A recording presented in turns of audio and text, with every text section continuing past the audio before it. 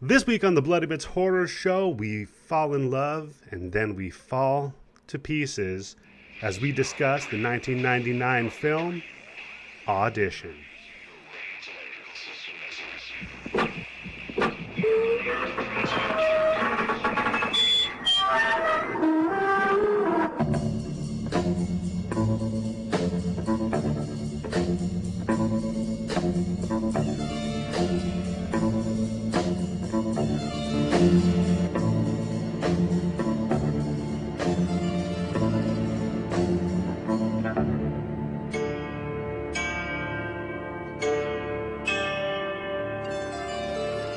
Hello and welcome to the Bloody Bits Horror Show. I am your host, Eddie, the stalling for the soundboard, Axe Jefferson, and joining me as always, my co-host with the co-most, Tim Yobo. How are you doing today? I'm doing very good. I had a little bit tough time opening up my beer, but I got it opened.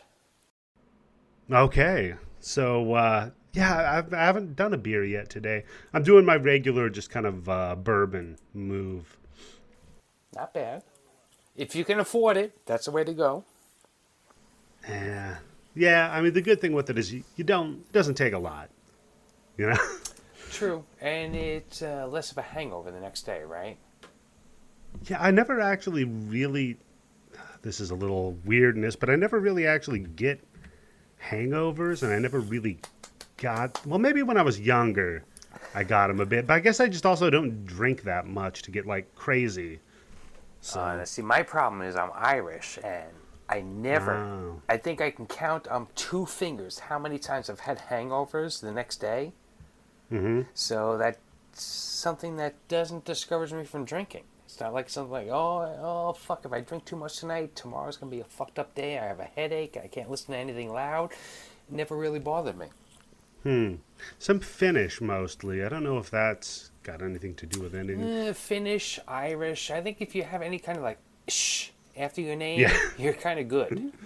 I think so. So, I know Tim. Scottish people can drink, right? Oh, yeah. Yeah, absolutely. Storied drinkers.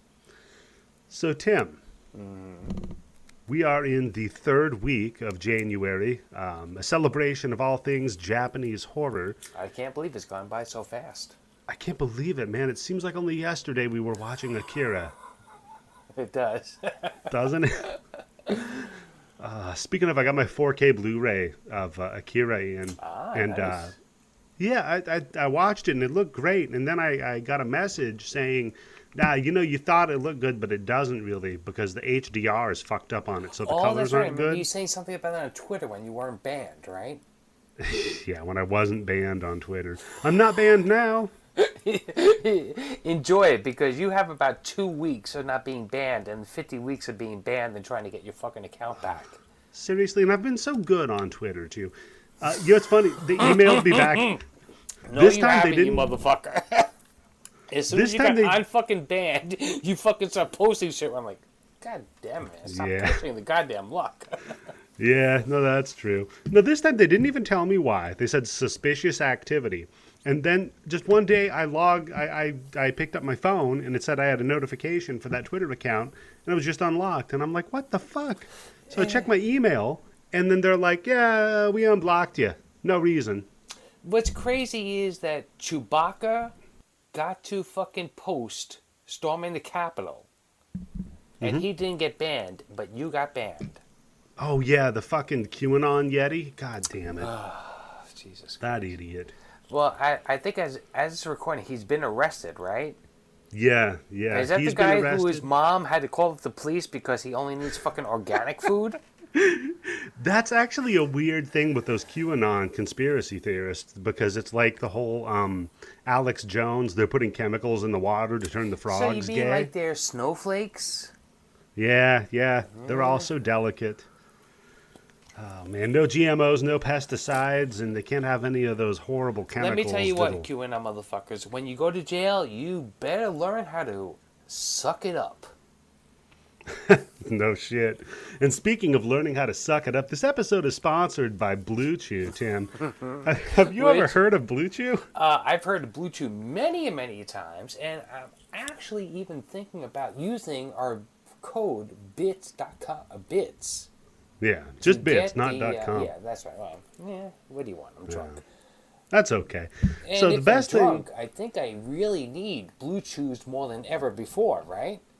Oh, yeah, and you can use it on a full stomach. But of alcohol? No, wait a second. Hold on here. It says don't endorse or suggest taking the tablets from Blue Chew with alcohol. Oh, fuck. So you damn it. So no, Tim, actually, I'm not going to endorse. I'm going to do it tomorrow when I'm not drinking. That's right. Blue Chew brings you the first chewable with the same FDA-approved active ingredients as Viagra and Cialis. Blue Chew's made right here in the United States, unlike our movie tonight. USA. Come on. Yeah. It's prescribed online by licensed physicians, so you don't have to go to the doctor or wait in line, because who likes a line? With coronavirus, do you want to go to the fucking doctor just because you need to get a fucking hard-on pill? No, fuck that shit. Go on the internet. Do that shit. It's safer. It's way safer. It's more fun. It's cheaper than a pharmacy. Holy shit. And they prepare it and they ship it right to you in a discreet package. You're cutting out the middleman. You're cutting out the middleman. These are factory direct dick pills, ladies and gentlemen. And when you get a hard-on, do you really want a middleman? No. No. No Lucky Pierre for you, Tim. There's also no awkwardness because you don't need to leave your house. So if you want to get free dick pills, you just have to pay the shipping. Go to Blue Chew, that's BLUE Chew.com. Like the color. Like the color. And enter the promo code BITS, B-I-T-S. Like tits, but just with a B. Because, tits get you hard, and bits will help you get you hard, too.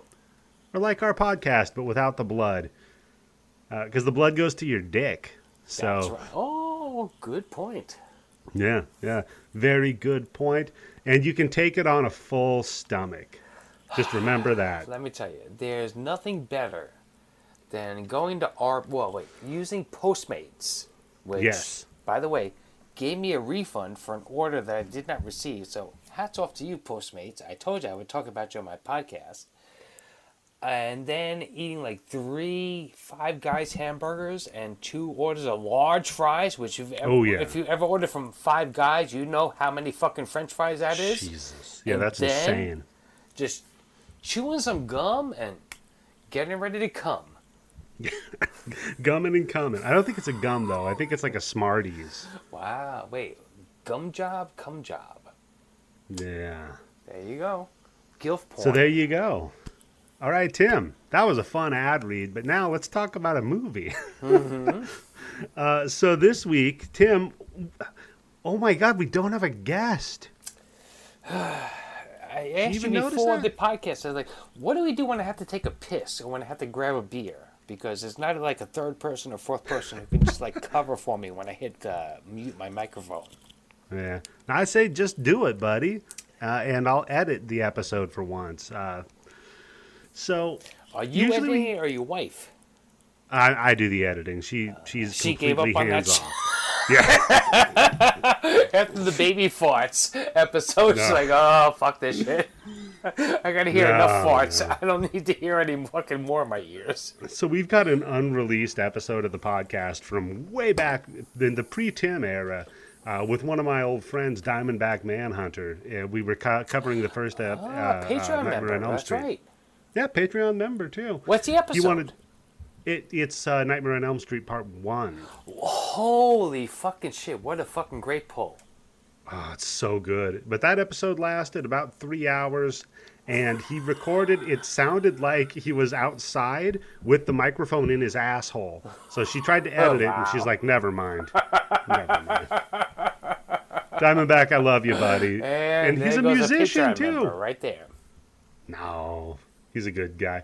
He also, famously in my previous podcasts, we tried to do an episode on Freddy Got Fingered, and it spanned I think it was 2 recording sessions in 4.5 hours. Wow, wait, you're talking about the podcast where you did the key lime pie episode? Yeah, yep. That very same one. Thanks to Grind Bin, you are the guest on the Grind Bin, and they mentioned that episode, and I listened to it, and I was like, holy fucking shit. Yeah, that key lime pie shit is crazy. My wife is still haunted by it, just because there's no resolution. But Tim, that means you and I both get a pick. Tim, you finally get a pick. Thank God. You know, it's only the fucking podcast that I'm the co-host on, and I still have to pay Patreon money to. Yeah. Well, hey, you're getting a check from these dick pills here in a minute, buddy. Are the dick pills paying? At least tell me that I'm getting $10.50 on these fucking dick pill ads instead of $10 and just spending on a fucking Patreon for my own show. No, they're gonna pay you in dick pills. So. I'm happy, but I don't know how my wife feels about that. Well, I guess we'll find out. But you know what else you got, though, Tim? You got to pick out this week's movie. Yes, I did. Yahoo! This week's movie?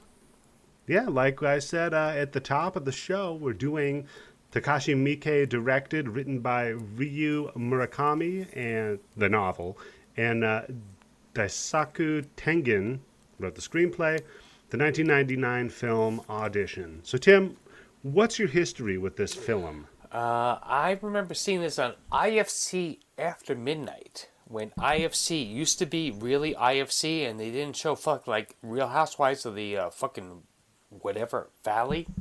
Mm-hmm. And just watching it and not knowing anything about it, but just seeing like it was part of Japanese horror, and I'm like, all right, let me give it a chance. And just within like maybe 15 minutes, it's just like, what the fuck is going on? And like, I have to wait and see, because it's a slow burn. It's like Hereditary, where yeah, you really have to watch this movie. Which, if anybody hasn't watched this movie already, do we tell them to stop the show and listen to it? Yeah, absolutely. It should be implied before you listen to the show, specifically for this one. Audition is one of those seminal kind of classic Japanese horror that set up an entire new genre of film in America, by the way. I think it's the best Japanese horror movie I've ever seen. It's certainly up there for me, man. I struggle to think of a better one, so please go watch it. The spoilers on this are going to just completely fucking ruin it. Holy shit. Yeah, especially when we get to the last, 30 minutes? Yeah, the last 30 minutes are pretty rough there, Tim. So you saw it on IFC After Midnight or whatever. How long ago do you think that was? Like, Jesus Christ. Let's see. IFC After Midnight, probably like maybe 15, 16 years ago? Wow. At least. Because I know I saw this movie before I met my wife. And she's Korean, so showing her a Japanese horror movie is not the easiest thing in the world to do. But I think what I did with her is I think I just like fast forward and I just got to like the last 30 minutes of the movie. I was like, just watch this. Yeah. Just fucking buckle up, Buttercup. Take a look at this shit. Because my word. Tresu Hamida, Namamido, Chadaso Movio. So for me, my experience with it was years and years and years ago. God, it must have been like 2003, maybe. So maybe about the same time frame as you. Yeah. I rented it from a video store because I was just going through everything they had in the horror section. And I'm like, this is, what the... I just remember the cover of it. What was the cover that you saw? Was it her in the rubber or leather outfit with the needle? Yes. Or, okay. No, it was not with the needle. It was her in the apron with the wire saw. Oh shit! The piano wire, right? Yeah, It's got to be.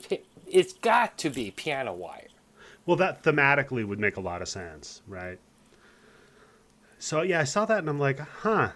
But the problem is, it was for what I love about this film. It was in the horror section, and God, I only wish it wasn't in the horror section, because then, after I saw it and I kind of looked into it a little bit and the history behind it, when I was able to show it to my wife, I just said, hey, there's this cool Japanese movie we should watch tonight, and put it on. Oh my God! And she never saw it before? Nope, never saw it before. No context on what the fuck it was. That's like when the first time when I showed my wife Paranormal Activity, and I told her, I was like, this is real. Somebody fucking downloaded this shit from the fucking internet. And she fucking 100% fucking bought it. Oh, man. It was like what they did with Blair Witch Project here in America. They're like, look, this is found footage. This is real, you know? Oh, God. So, yeah, she just had no clue what she was stepping in. I did the same thing with From Dusk Till Dawn. But that's less of a degree. Wow, wait. Which one is a more surprise fucking twist as to what happens on the last half of the movie? Dusk Till Dawn or fucking Audition? I mean, definitely Audition. 100%. So, I would say for me, this movie coming out in 1999, remember the horror that came out in America in the late 90s? It was like a very tame, almost, horror we were at. We were doing our screams, right? I was going to say, did we get into the comedy more than the horror part yet? Yeah, we were more tame, more kind of psychological, and more like we just get A-listers and that'll put butts in seats. Mm-hmm. And then this comes out in '99 in Japan and inspired a whole generation of horror filmmakers, most notably Quentin Tarantino, who says that this film was probably one of the best movies to come out between like 95 and 2005. Wow. He said. Yeah. Holy shit. It so inspired... wait, when this got on the IFC, wasn't it Quentin Tarantino Presents? I think it might have been. Yeah, that would make a lot of sense. Because he went to bat for this movie. It also inspired Rob Zombie, not so much for House of a Thousand Corpses, but Devil's Rejects. Great movie. Best one he's done, in my opinion, the best one that he's ever fucking done is Devil Rejects. Because House of a Thousand Corpses is a little bit too...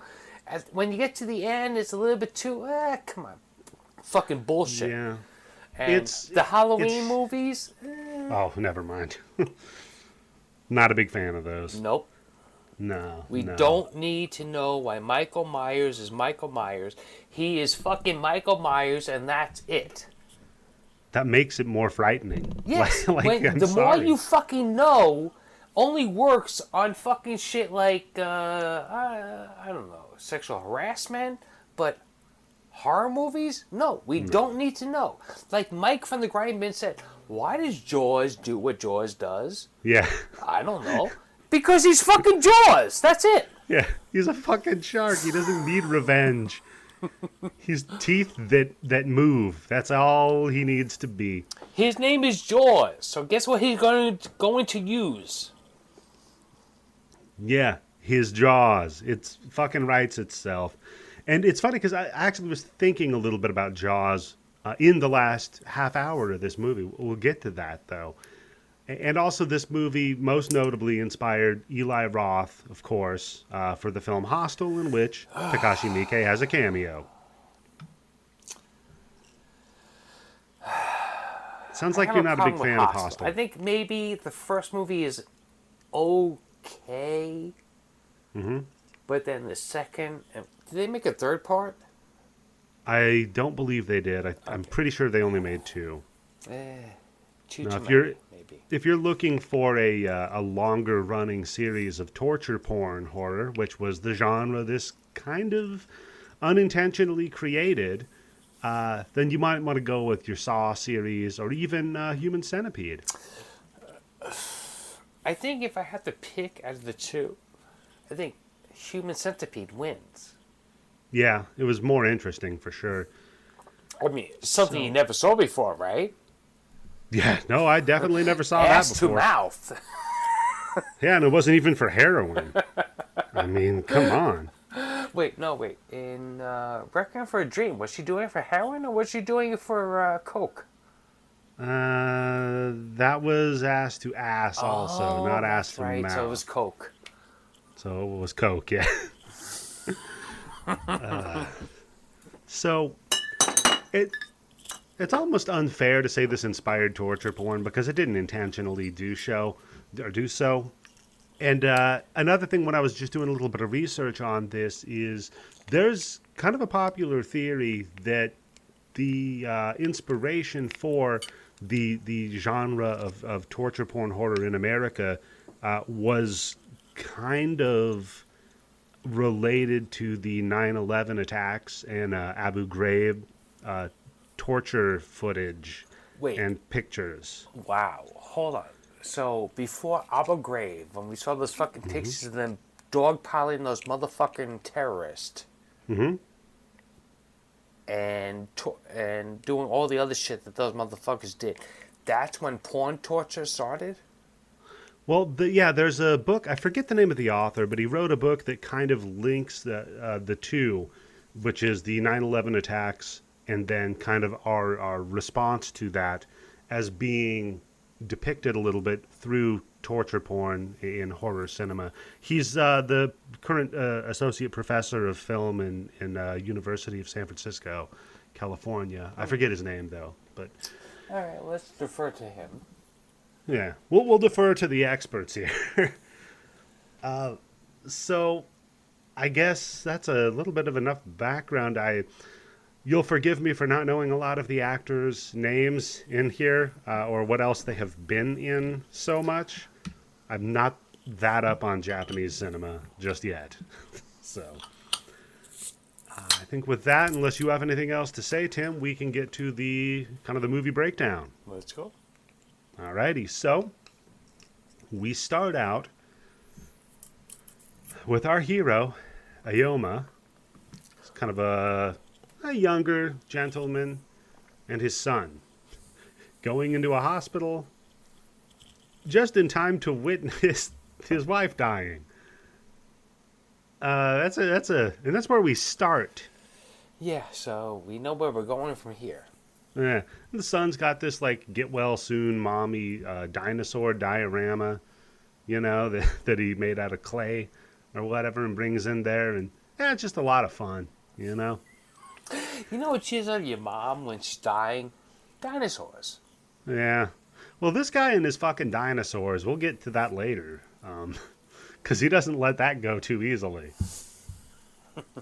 So we get that nice little scene, and it's shot very beautifully. I mean, that's one thing about this I'll say is, and it's really interesting, kind of the choices that Mike makes with this film, is the beginning of it could be a rom-com. And specifically, it's very melodramatic, and even just like the way that it's filmed is very artistic and beautiful until the story starts twisting. All of his movies are really fucking incredibly shot. I mean, I haven't seen all 275 fucking movies that this guy's fucking done, but what I've seen is it would really, if you watch his movies, you would think that there's at least 275 different fucking directors doing these fucking movies. Yeah. It's not like he's done the same thing over and over and over again. Oh, not even close. Every fucking movie is completely different than what he's done before. Oh, yeah, yeah. What's hilarious, too, about this is, because I was telling my wife about it, I'm like, this guy's made a lot of shit, and he's made everything. I told her about the Phoenix Wright Ace Attorney movie. Mm-hmm. So. Yeah, which we just watched last night on the Grind Bin Discord. I didn't see that. How was it? Okay. I was drunk, so okay. I kind of took over the whole fucking Discord. Oh God! If you don't go into our live streams, if I'm drunk streams, and people ask me questions, what am I supposed to do? Yeah, if you guys aren't already going into the Discord for our live streams on the weekend, we just did that fucking stupid Little Lost Sea Serpent movie. Yeah. Holy shit, that was a nightmare. It was better than Ghost Baby. Ghost Baby has the better song, but Sea Serpent has a better movie. True. It's almost a movie. So I was telling my wife, I'm like, yeah, this guy has made, since Ichi the Killer, which was the one that kind of made him. Yep, I remember that was maybe one of the first movies I saw him. Same. Since then, he's been doing approximately 5 full-length features a year. every year. Movies, My wife's like, not that's TV impossible. shows, not fucking SVU episodes, not fucking Desperate Housewives Yeah. or Real No. Housewives of fucking LA. Real Yeah. fucking movies. I did not count that. I only counted features and entire TV series that he did. TV series? Whoa, hold Yeah. on. What? I don't have the titles of them handy. Okay. I'm sure you can find it. But one of my favorite bits of trivia was, the Yakuza video games? Mm-hmm. Okay. Very popular, kind of a JRPG-esque beat-em-up series of games on the PlayStations. I have Game Pass, so I don't have the newest one, Like a Dragon. I think I have the last one, Yakuza 4. Okay. So they made these games. The games inspired a movie called Like a Dragon that was directed by Takashi Miike. So then they made Yakuza Like a Dragon that was inspired by the movie. Whoa, wait a second. The whole fucking universe is collapsing on itself. Yeah. It's Street Fighter the game, the movie again. Or Street Fighter the movie, the game. That's right. So I forget. And he's done like 5 or 6 episodes of different TV shows. He did. You remember the Masters of Horror series? Yes. Actually, I downloaded that from I won't name what site, but I have it on my computer. And I have to watch it because I think it was they didn't show it on Showtime. His was the only one that they're like, nope, never mind. Straight to DVD. And if you ever seen right. Ichi the Killer, you would It's know like why. me on the grind bin. You have to pay for it if you want to hear it. Yeah, exactly. That's the primo content, baby. I was just looking up his different shit that he had done, and I'm like, yeah, holy shit, 5 fucking features a year. That's insane. I had to show it to her. And every fucking movie is different. It's not like the guy has like a fucking Completely. formula. Completely different. Completely. It's insane. I mean, wait, all right. Let's see. The movies I know: Ichi the Killer, Visitor Q, this movie, and what the fuck is the other one? Happiness of the Katakuras. Yeah, that's right. That's it. And every fucking one of those movies is completely different than the other. There's no Phoenix way Wright. that you would say like, oh, this is Orson Welles or this is fucking David Fincher. There's no fucking way that you can connect these movies together. No, completely. It's not like Lynch, right? With Lynch, they kind of have a theme, but it's more like Cronenberg, actually, where you've got, your early kind of body horror stuff, and then all of a sudden, like Eastern Promises. Yeah, but that's like 1 out of like, what, 10? That's true.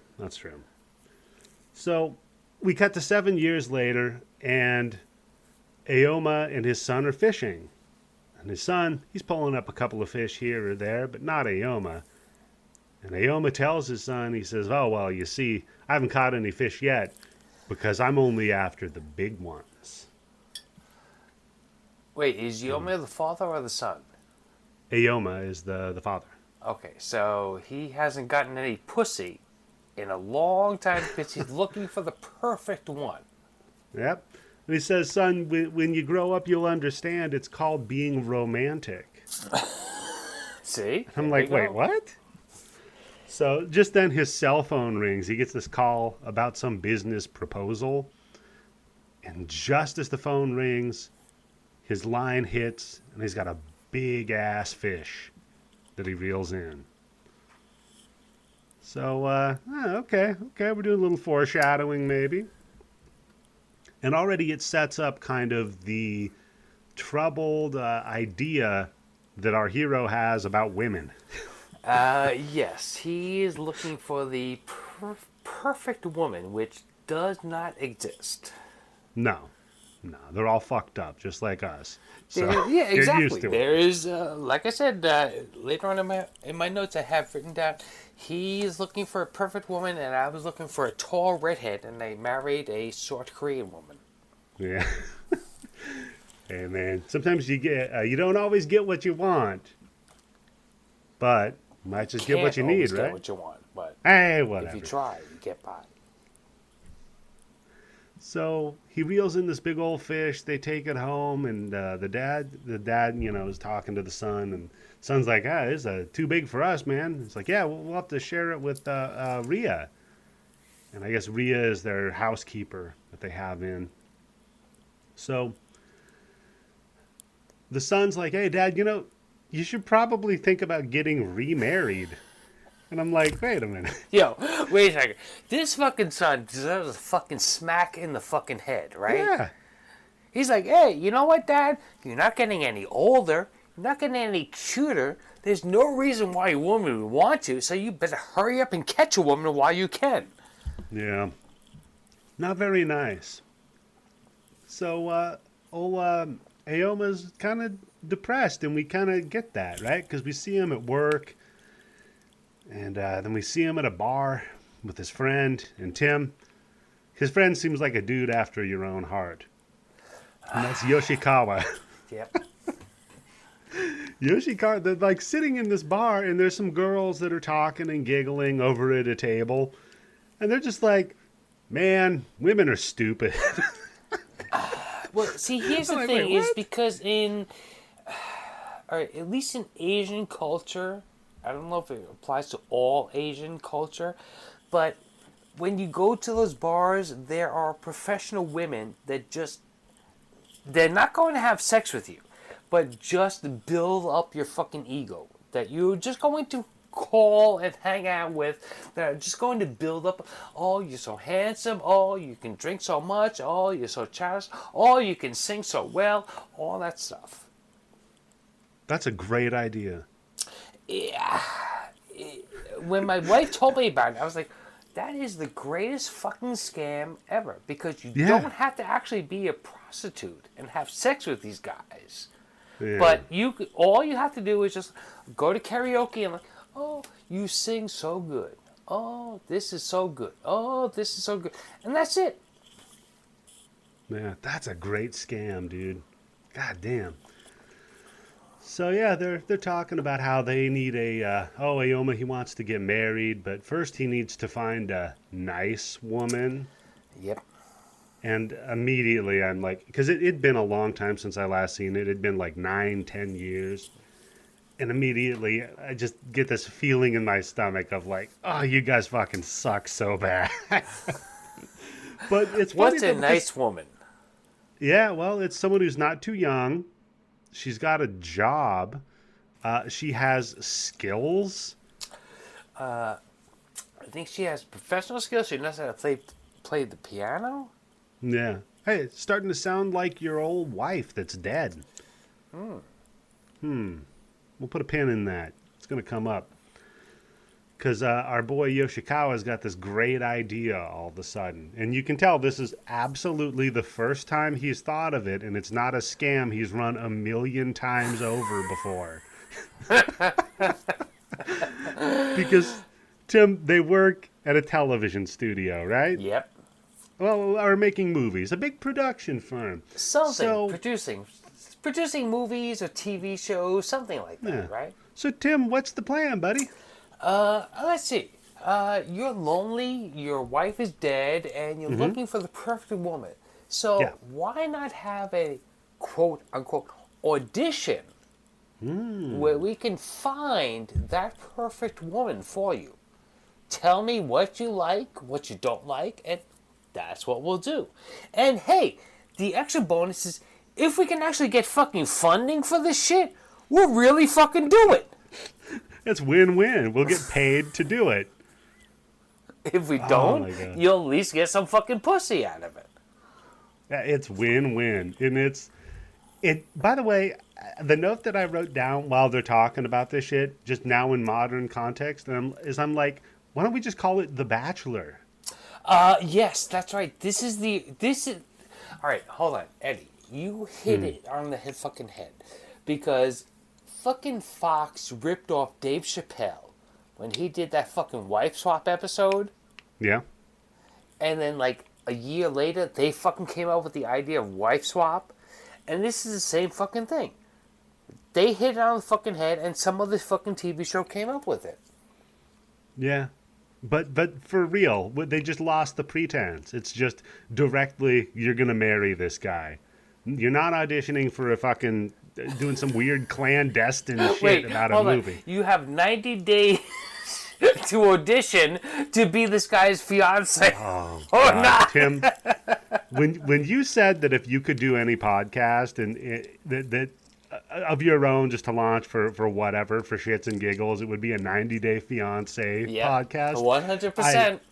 I damn near stood up and applauded. I fucking love that show. It is such garbage. It is the most garbage fucking show. But man, does it make you feel so good about the fucking life choices that you made. No matter what. You could be a fucking crackhead and like, you know what? I made better decisions than this motherfucker who won't buy this incredibly hot fucking 22-year-old Ukrainian chick a fucking rug. Yeah. Mike knows what I'm talking about. Oh, and it's insanity. I love that show. That and 90 and what's the other one? Love After Lockup. I haven't seen that one. Oh my God, Eddie, come on, watch that shit. I get the premise. I'll have to check it out. But then the other thing this reminds me of is just literally every other fucking romantic comedy of its era. You look at your You've Got Mails. You look at your, what's the one where the broad's supposed to be ugly? She's All That. Oh, it was just a bet. Wait, you mean the one where the beautiful chick wears glasses and has her hair up in a bun? Yeah, just the whole idea that it's like a dude's going to lie or create a situation where he ingratiates himself upon a woman and then romance ensues. That always works, right? Sure. It worked here, right?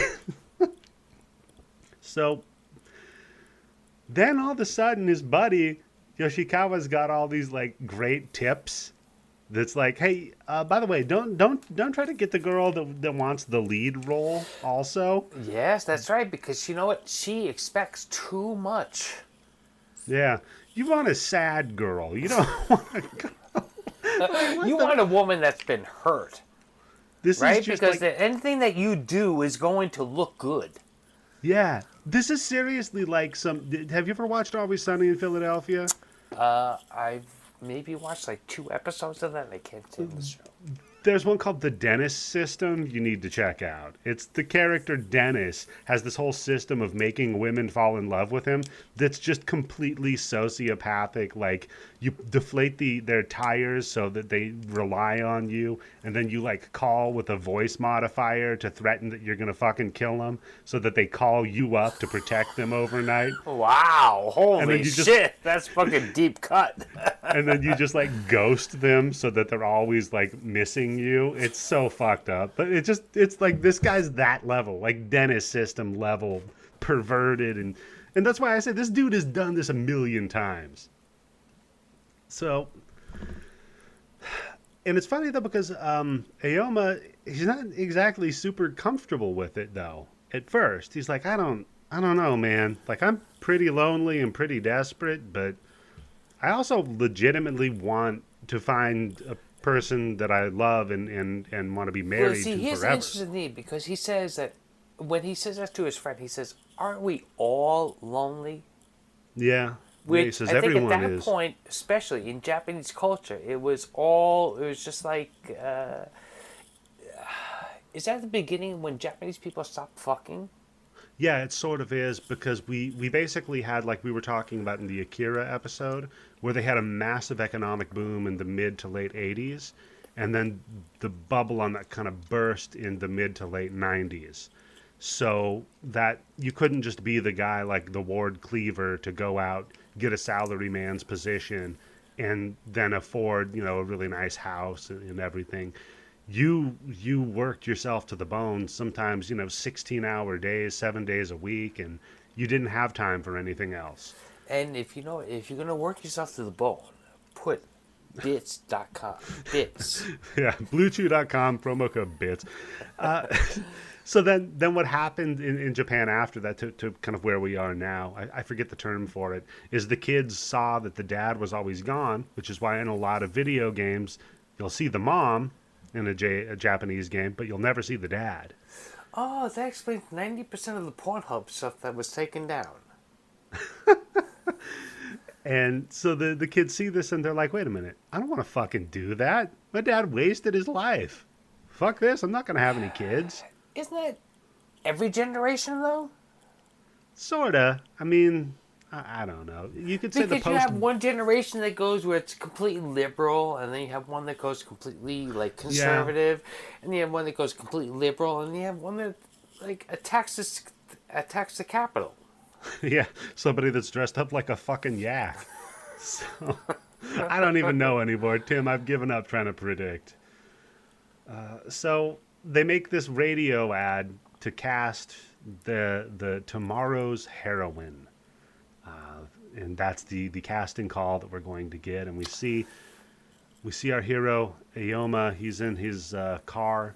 Yeah, just because listening. I think we skipped over it. His friend said, like, look, if you're looking for the perfect woman, the best thing that I can come up with is I'm a casting director, so let's make up a fake movie where you're looking for the woman that's going to fulfill Right. all your fucking wants and needs. Yeah, and then, but really we're auditioning her to be your bride and not auditioning her to be in a movie. But like you said, maybe, we'll still get funding to make the movie anyway, so win-win. Yeah, that's right. If maybe we can get enough money, we'll make an actual movie. Yeah, win-win. Plus I know a guy at a radio station, so we'll run an ad. And they run this ad, and we see our hero in his car listening to the radio ad while it's raining. And then we cut to what appears to be a young girl looking out of a door in the rain, listening to the same radio ad. This fucks up the timeline, doesn't it? There's a lot of that that's going to come on, especially later. But I think it's supposed to reflect who this actually is listening to it, and that part of her personality. Okay.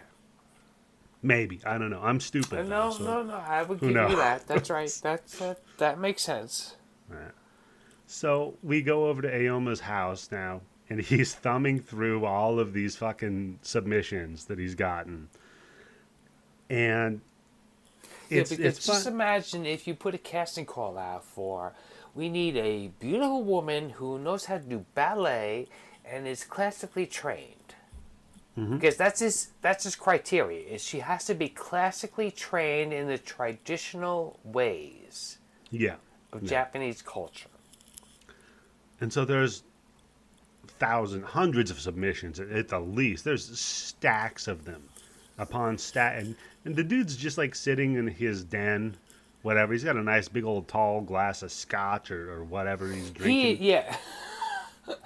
He makes me feel good because this motherfucker is drinking throughout the entire fucking movie.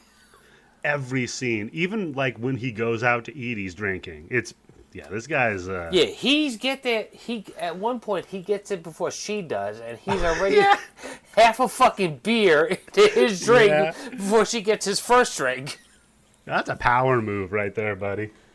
But what's interesting here is he's kind of like hesitating to do it, but he's like, I don't know, maybe I'll give it a shot anyway.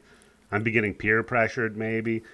And then he looks up on his desk and you see a photo of his wife, his deceased wife. And he's like, I don't know, man. Maybe I don't want you looking at me while I'm doing this. So he turns the photo around. So. Okay. Now, full stop. The minute you're doing this, that's when you know you're fucking up in life, right? When you're like, hey, wait, hold on. My dead wife, I don't want you to see me doing this shit. Yeah. You can see everything, but don't look at this. Jim, you grew up Catholic. I'm sure you had like a picture of Jesus in your bedroom you had to flip over when you were going to go whack it or something. No. Hold on. What's worse is they told us that all our dead relatives could see us. Oh, my God. So every time I whacked it or jerked off to fucking Marilyn Chambers or whoever the fuck it was, my dead relatives could see me. But the one thing that gave me comfort is, most of the people who are dead in my family, I don't even know them. So it's okay. Like, I don't even know that asshole. Take a good look, Grandpa. Then my uncle's dead, and I'm like, oh fuck, wait a second, hold on. But didn't stop me. Again, imagine if that were true. Like, if you're dead, you're a ghost. You're just floating around doing ghost stuff. That's what you want to watch.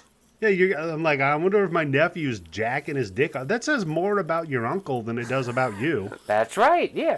If anything, I'd be Really? like, hey, I might go to Area 51 to see if fucking aliens are real. Wait, you know what? I think I want to see my nephew, 13 years old, Tim, jacking it off to Yeah. fucking Diana from V, the series. Oh, God. Yeah, I'd be like, I'm going to go hold check on. out. If you haven't seen Diana from V, the series, hold the fuck on. Yeah. We got Tim's pausing right now. He just sent me a message that he's going to need 15. I'm looking at my phone right now, like, V, Diana. God. No, I'd be like, hey, I'm a ghost. I'm going to go check out Area 51, see if there's an alien. You get there, you realize they're just, it's experimental aircraft or whatever. Yeah, so you're like, wait a minute. It's the fucking I'm gonna go, F-15. I'm going to go to space instead. I'm just going to fly up to fucking Mercury. What's stopping me? I'm a ghost. I don't need air. There's no gravity. Fuck that. If you're a ghost, there's no fucking physics at all, right? Hey, you can Where do to whatever you go. want. You can go watch Tim jack off. Forget that. Come on, man. So, yeah. Speaking of not wanting the wife to watch, yeah, he flips the old little picture around so he can do the dirtiness. And he gets on the phone with his buddy. His buddy's like, hey, you got all the pictures of the women you're shopping for? And he's like, yeah, I just want to make sure I pick the right one. It's kind of like buying a car. And I'm like, how is this like buying a car? Dude, this, really? You're going to fucking, you want to know what trim package they have? You want to, like, what are we doing? So the Am I guy's like, getting a warranty? no, there's no warranty on this one, buddy. You kidding me? You're buying this off of one of those buy here, pay here lots. This is... That's not how this works. So, then he says, all right, well, just narrow it down to 30 women that we can parade in front of you and audition for you. He's like, oh, yeah, no problem. This is really a fucking scumbag fucking move, right? Oh, yeah. It's the worst, right? Like, it's literally the worst. And his son comes home, and his son's like, hey, Dad, I'm home. I got a friend, and it's a girl because I'm not a big failure like you. By the way, have fun with your weird papers. And guess what? She's dressed up like a Japanese schoolgirl. Well, she is a Japanese schoolgirl, Tim. No, that explains it. Yeah.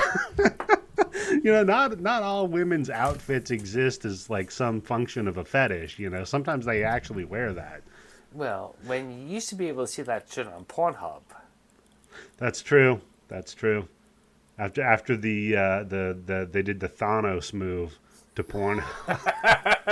Pornhub snapped his fingers, and 90% of its fucking videos went away. Yeah, there go 90% of the boners. Promo code BITS. Yeah, he's looking at him. He's drinking his now he's drinking tea, so he's being a little more responsible. And he picks up his teacup, and he notices the teacup left a little ring on one of the applications. Yeah. So he's like, I'm gonna pull this out. And what's funny is this production company, the reason that they made this movie, Tim, is because they had just made Ringu. And it was so successful, they're like, let's do another horror. Wow. Wait, Yeah. horror/porn? Well, not porn. I mean, The Ring was not porn, Tim. Yeah. There's no fucking nothing mosaic out. Yeah. So he takes it out, he pulls it out of there, and it's our hero, villain, Asame. And he looks at her and he's like, oh, okay, that's a pretty good picture of this broad. And it should be, because before this, she was a model, this actress, Tim, and that's really all she did up until this point. Wait, the actress in real life? Yeah. The actress that played Asame was a model before this, and then that's about it. Because she does have a look. She does. And she went on to do a lot more films after this. Wow. After this Yeah. fucking movie, what kind of movies was she in? I think she was in Tokyo Gore Police, if I'm not mistaken. I could be wrong on that one. I'd have to look it up. But she did a few things after this. And he's reading her little bio, and it says, she was, like you said, she was a ballet dancer. Very And important. what's that? Very important, because he needs to have somebody who's classically trained. Yes. Classically trained in the Japanese traditions. And the problem is she damaged her hips when she was 18. And now he reads her essay because, again, his buddy told him, don't just fall for the pictures because they can Photoshop that. They take it at an angle so they don't look like they're as heavy. There's all sorts of tricks women do. You got to read their essay. Above your head before you take a shot. Yeah, okay. She was in Tokyo Gore Police. I was correct. She went on to act in 17 more movies after this. Wow. Last one was Wait, was this her first movie? Yeah. So she was in another one called Open House before this, but not like a leading role. She kind of had a bit part in it. Okay. Yeah. So he reads her essay, and it's all about, like, my life sucks, and, like, I experienced death because ballet dancing was the only thing that made me happy. I broke my hip, and that was it. Yeah, and he's just, like, fucking whacking his dick off here. He's like, oh, this is the best. She's sad. I think at this point, as soon as he reads what her story is, that's it. He's hooked. Yeah, at this point, he's already in love. It's already done. The hook, line, and sinker, buddy. Because I think what the novelist, when he wrote this, was trying to get at was he lost his wife at a very young age, so he suffered this tremendous loss, and maybe he hasn't had anybody he can really talk to or share that with because he's kind of had the responsibilities of being a parent. Wow. And now he's Holy found this. Shit. Yeah. So now he's found this beautiful young woman who's shared that with him. And all right, when you get to a certain age, when you want to, like 50 years old, and I won't speak for myself since I'm married, but if you have like a 22-year-old girl who's showing interest in what you do and everything like that, and your wife is dead, that's a big fucking hook for you to bite on. Yeah. Let's go in the right direction for sure. And this is like, again, she has no idea who this fucking guy is. This is just her submission, you know? Yeah, that's right. Because at this point, they're just looking for somebody who's an actress who wants to play this part. Yeah, exactly. So he heads out. And he's like, I'm going to go. Because his son brought the girlfriend in. And he's like, yeah, just feed her my dinner or whatever. Because I'm not going to eat. I'm going to be back here drinking. So he gets up to go walk their dog, right? The dad does, because now he's going to go fantasize about the girl or whatever. And we see, the girlfriend in the cool little schoolgirl outfit. And it's funny because she finds out that she ate his dinner, right? Yeah. And she's like, oh, I'm so sorry. Holy shit, I didn't know that was your fucking dinner. Let me go cook you something immediately. Again, in Asian culture, something like that is a big fucking faux pas. Yeah. If you went to somebody's house and you ate somebody who's older than you are, if you ate their fucking dinner, that is a major fucking trespass, and you want to make up for that shit as much as you can. Yeah, and the dad likes it because then he gives the son the old, not bad. Yep. You know? Thumbs up. Go ahead. Hey. Fuck her. Yeah. Put the spurs to her, motherfucker. And he goes off and walks the dog. So now we go off to the auditions. You think that's a euphemism where he's walking the dog? He's walking the dog? Maybe, yeah. Maybe he's hanging out with those photos. Probably not even the photos, just the fucking story about the breaking her hips and stuff. How the fuck did she break her hips? Well, she didn't, but we'll find that out later. Now, the auditions, the titular auditions are such a wonderful montage scene. You know, they queue up Walking on Sunshine, and then they're marching all the different women in the different outfits, showing off all their different talents. Yeah. And his Like, buddy. some of their talents is taking their shirt off.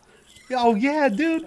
Because he's okay. Okay, so Ayoma he's not having the best time here. Like, he's clearly uncomfortable, you know.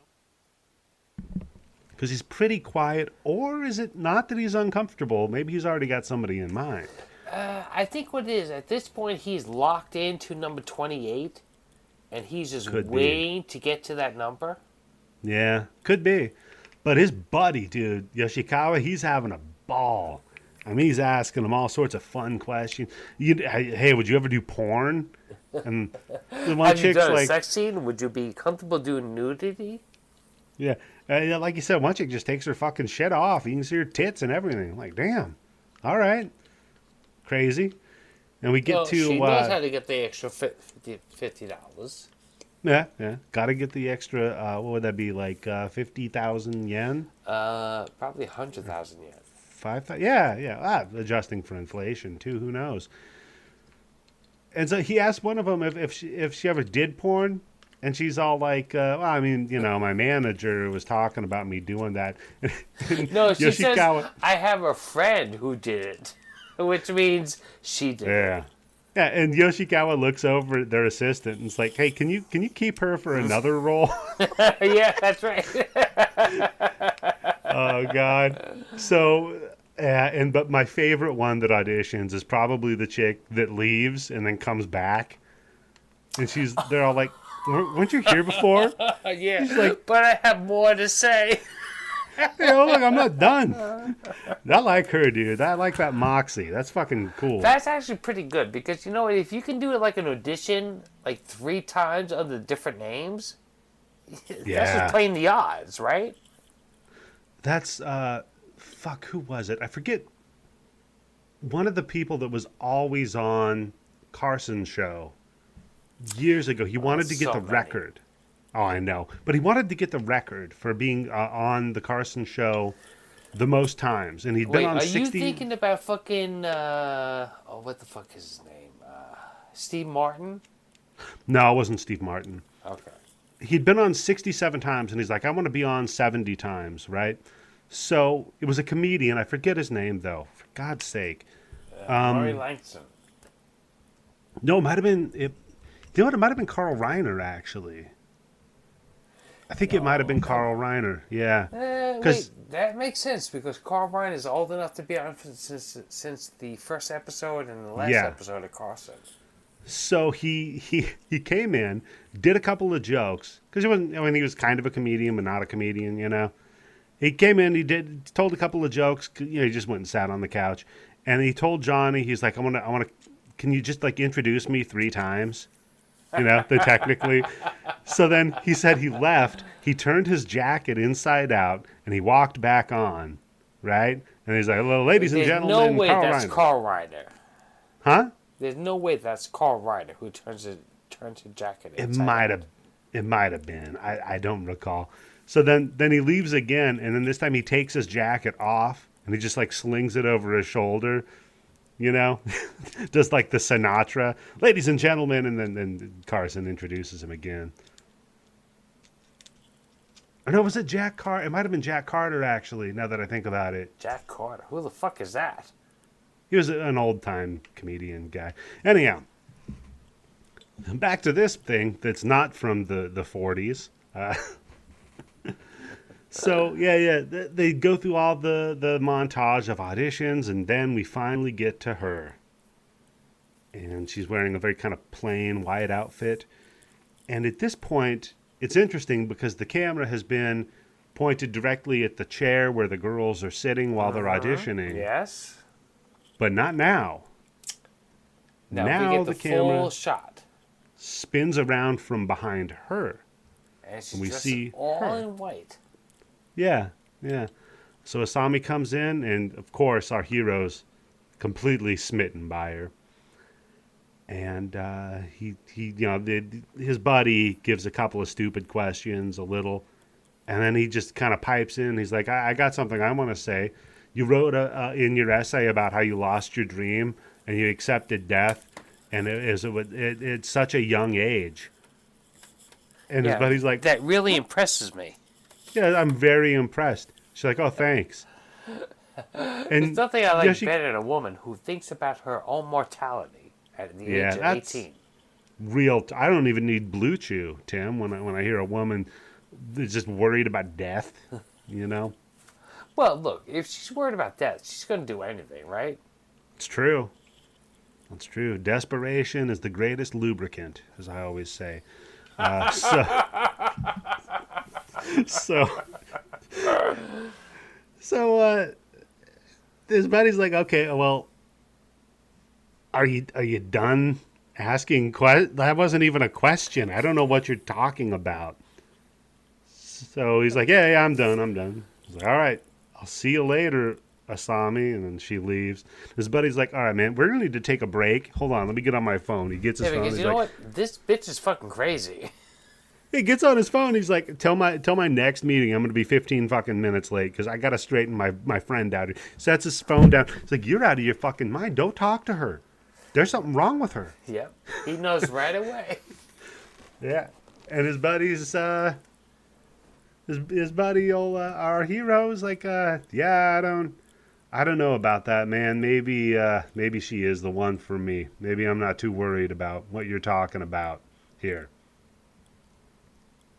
I'm like, oh, God, no, listen to your homie. This isn't going to go well. I've seen this movie before. But wait, hold on, Eddie. Have you ever in your life listened to your friend when you've been into some chick and your friend is telling you, dude, she's no good.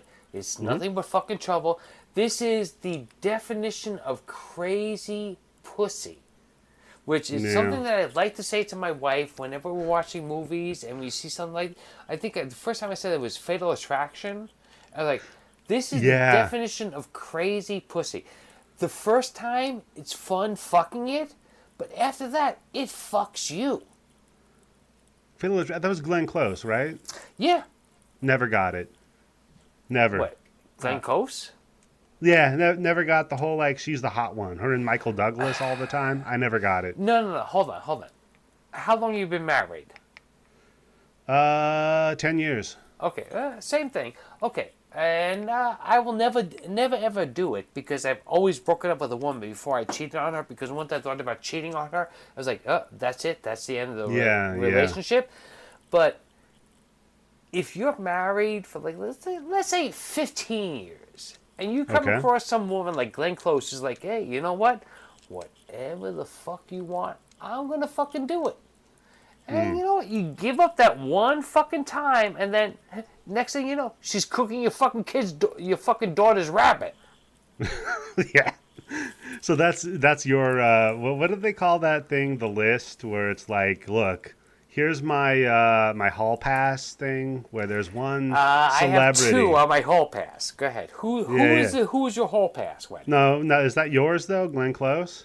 No, I have Beyonce and Kim Marie. We have Beyonce, everyone knows who that is, and Kim Marie is a Korean actress who was once Miss Korea. Wow. Oh my fucking God. The best thing about her was she was in a fucking drama that my wife hated her fucking guts in. I'm like, you know, I can understand where she's coming from. She just wants to protect her son. Yeah. You're just defending her. Oh, I love it. Over and over again. It caused a big fight. Yeah. Yeah, I'd have to say for me it's the chick in the Medea movies. She's real hot. Wait, Tyler Perry? I'm kidding. No, I don't know. Celebrities aren't humans, so I don't know. Alicia is like, hey, you know what? If you can fuck Tyler Perry, go for it. Yeah. No, celebrities aren't even human. It'd probably be the chick at Starbucks. Yeah, that's true. But you I'm have good. to pick your hall pass to somebody that you can't ever get. That's how you get away with it, right? Yeah. Like if my wife Yeah, I told me, don't know. "Oh, you know what? All right, your hall pass is Beyonce. My hall pass is the guy who works at the grocery store." I'm like, "What?" The problem is mine are all anachronistic, is it would always be like Fairuza Balk from The Craft, but now she's like not Fairuza Balk from The Craft. Yeah, now she's the one from American X. American History X. Oh God. Oh no. I can't be with her, man. Nope. I already shaved my head. It's already too close. So, and I got blue eyes. It just would never work. Oh boy. Yeah. So, let's get back to the movie now, shall we? So it's funny is when his buddies giving him the shit about the Lycan Asami. He gets up though, Ayoma, and he's sitting in the audition chair. And it's like, yes, he sits exactly where she was sitting. So that's it. Yeah. That means that's it. He's connected to her. He's connected to her, and also it's the kind of the shifting, like, because with all the other girls, there's this power dynamic. We're the producers, right? We have this power over you. You ain't got shit on us. But with her, she's already got him wrapped around her fucking finger. So now he's in the chair. Yeah, I kind of think it's kind of like the same thing like when you're like 13 or 14 years old and you're like, oh, some girl I like drank out of the same bottle. So I drank out of it, so it's kind of like we kissed. Yeah. And you get in trouble for smelling bicycle seats. I know what you're talking about. I know exactly what you're talking about, Tim. Same page. So, yeah, we go back to Aoma's house. He talks to his son for a second. And his son's like, Dad, can you, like, eat food for once? Because, like, you've just been drinking in every scene, and you're not eating any food. Yeah, the son is fucked up, right? Because it's right off the bat, the first time we see the son, he's like, hey, you know what, Dad? You're getting kind of old. Your dick is too big. Your stomach is too big. Your stomach is bigger than your fucking dick is. Yeah. So you should try to grab any woman who's willing to marry you. Yeah. Anyone who will let you lie on her for a few minutes. Like, you don't have a lot of choices here. And yeah, he's like, yeah, eat some food and quit drinking so much. And the dad kind of like, whatever. And he's like, by the way, it's your turn to do the dishes, Dad. I'm like, shit, this sucks. Well, go do the dishes. Have another drink, of course. And hold on. He's drinking whiskey throughout this whole fucking movie, right? Yeah. 1 minute 6 seconds, or 1 hour 6 minutes in, Tim. I need to take a break for a second. The neighbor's dog is outside barking. Good fucking choice. Because I was like, wait a second. Do I hear a door barking, or is that my balls telling me I have to take a piss? And we're back. Yes, we are. How's it going, buddy? Took a long piss. That felt good. Nice. I got a refill on my beverage. I'm going for broke. There you go. No highballs. No, I'm too old for highballs, buddy. They are low now. Remember kamikazes? Oof. Yeah. Oof. That was the first drink that I learned that, you know what, you can drink as many of these as you want as long as you don't stand up. Oh, man. You ever have a mind eraser? No. When I was growing up, it was kamikazes and screwdrivers. Screwdriver's good. I'll still fuck with those. Well, the problem that I had with that was I went to an all-you-can-drink bar as long as you paid $40 to get into the door. That's degenerate. Well, no, here's what was fucked up about it was the bartender told me, he's like, we don't give you drinks unless you tip us. Okay. So I'm like, oh, you know what? Okay, motherfucker. I need 2 screwdrivers and a kamikaze, and here's a $3 tip. So I was walking around with 3 drinks in my fucking hand. And then they had, as a fucking bonus, the club had free all-you-could-eat pasta or barbecue chicken, which does not fucking work out with drinking kamikazes and screwdrivers. No. I was going to say, you fuck around with some, like, cocktail shrimp or some, oh, no. You know what I mean? Cocktail shrimp? Come on. Some light. I used to go to Vegas every year for DEF CON, right? And the story with all my buddies, I got cut off from 3 bars in one night. Wow. Holy Yeah. fucking shit. Eddie. Dude, How do you get cut off from 3 fucking bars? Wait, there are 3 bartenders who are like, you know what? I'm not going to take your fucking tips anymore. You can't drink.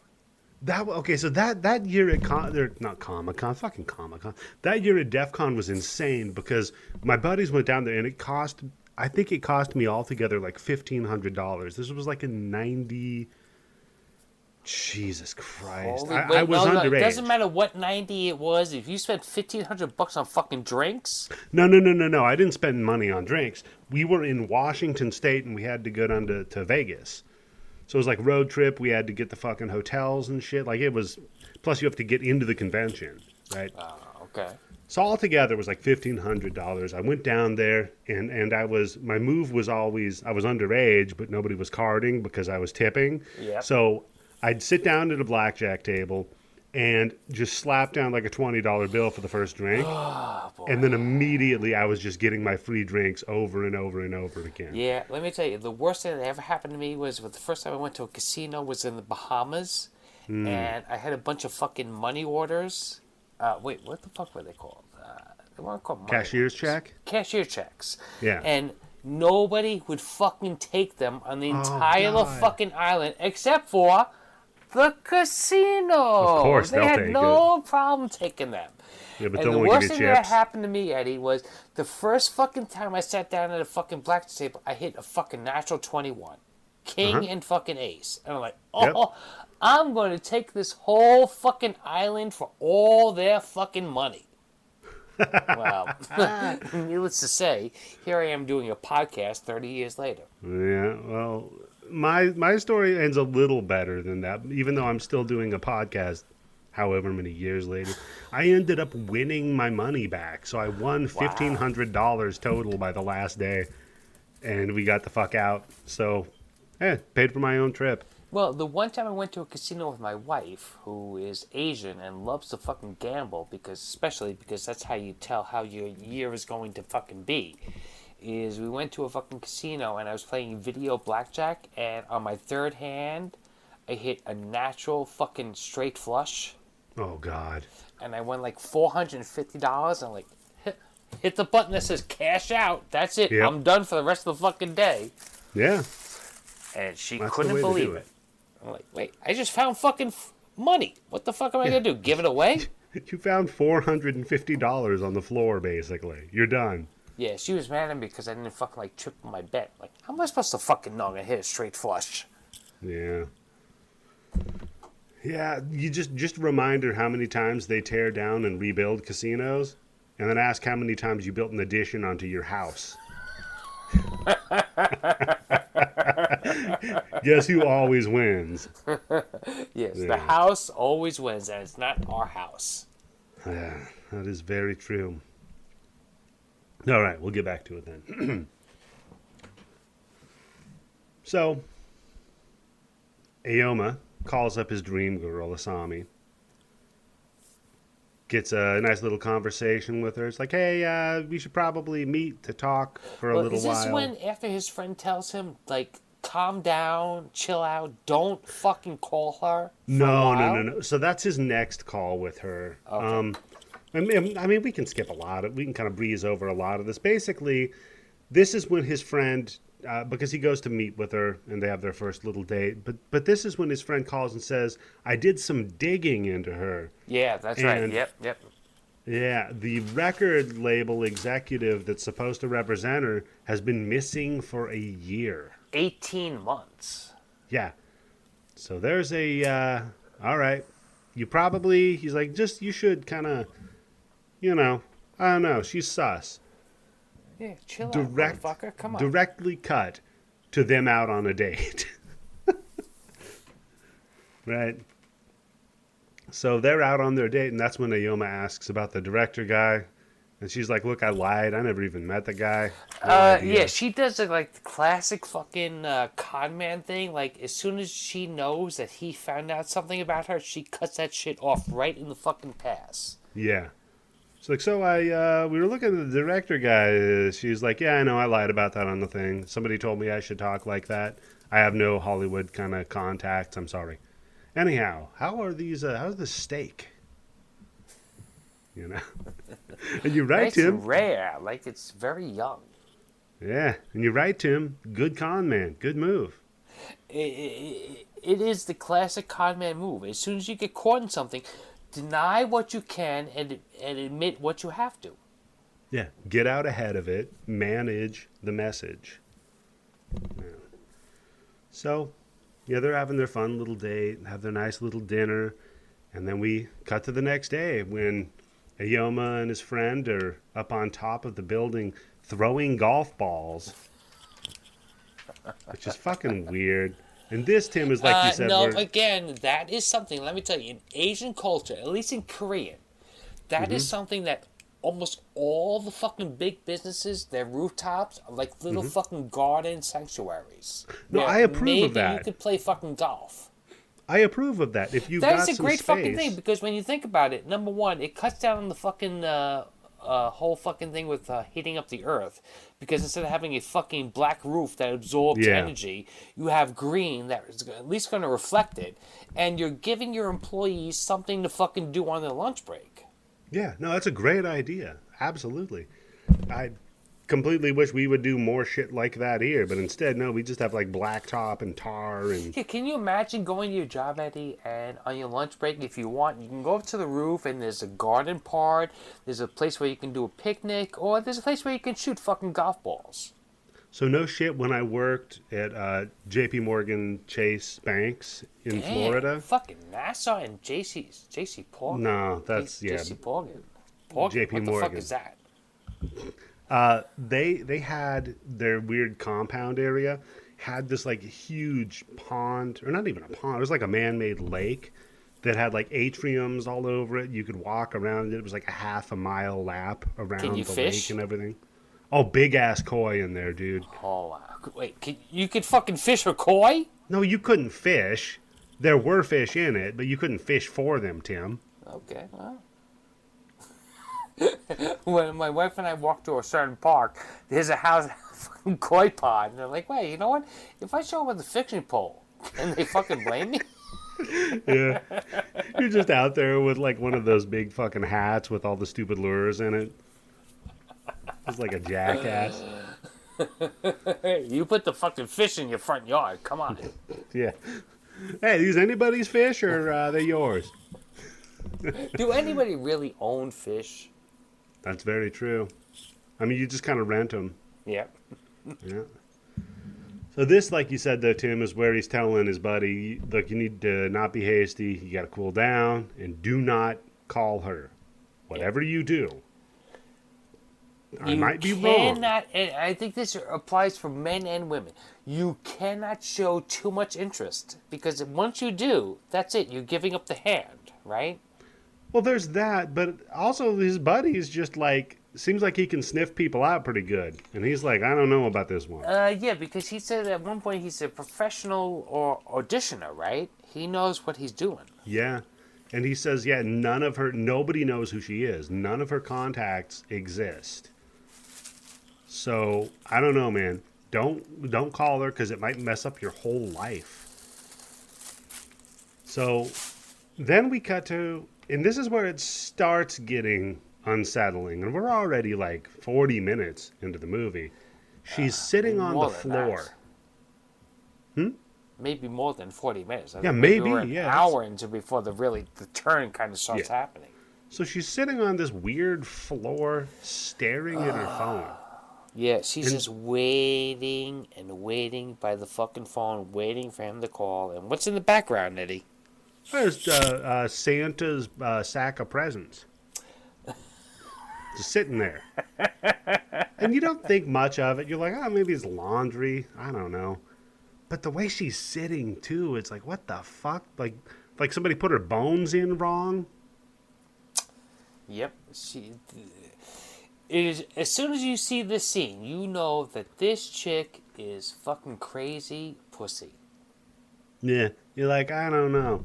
Like you said, fatal attraction. Like, I don't know about that. So anyhow, next day, Aoma's taking a day off of work. Says he doesn't feel too good. His housekeeper Rhea is like, you probably should take some time off because you don't have a wife. Like you probably should have one of them. Is she hitting on him? She is, and we didn't even get into the whole like weird dynamic with him and the secretary, which comes up later. But basically, and it's funny because he earlier he just says, "I want a nice, normal girl." But we see that there are nice, normal girls around him. Who want him. Who are Yeah. basically hitting on him. Like, I don't know, Eddie. If your wife ever said to some other guy, like, I wish you were my husband, don't you think that that's kind of like a problem in your relationship? Yeah, 100%. Like that, there's a problem there, you know? That's, yeah. So... yeah, she's like, yeah, you need to cool down. You need to. It's all right. You need to chill. Find yourself a nice wife, and your life will be easier because all men need female support. Yes. In their life. You need a female to support you and do whatever it is that you're going to ask her to do. Yeah. Which is good because this is where, he goes back to work, and this is he meets up with the secretary lady again. She kind of walks into the back room to talk to him. She's like, "Look, I'm gonna go get married soon. So if you want to fuck me, now is the time to do it." Look, right? Last call. Last call on this pussy. You better get after it, buddy. While the getting's good. That is a fucking incredible fucking scene where you could have a woman telling you that, look, I'm going to be getting married next week, but if you want to fuck me, I'm going to give that whole fucking shit up right now. Yeah, one more again. We can give this a shot because we find out later they may be hooked up before.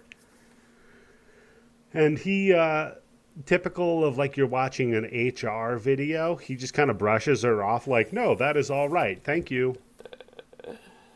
And he just stares at his phone. Just stares at the phone. He's waiting for her to call. It's always the pussy that you can't get that you want. Yeah. The one that's throwing themselves at you. Because I've had this experience before in my life.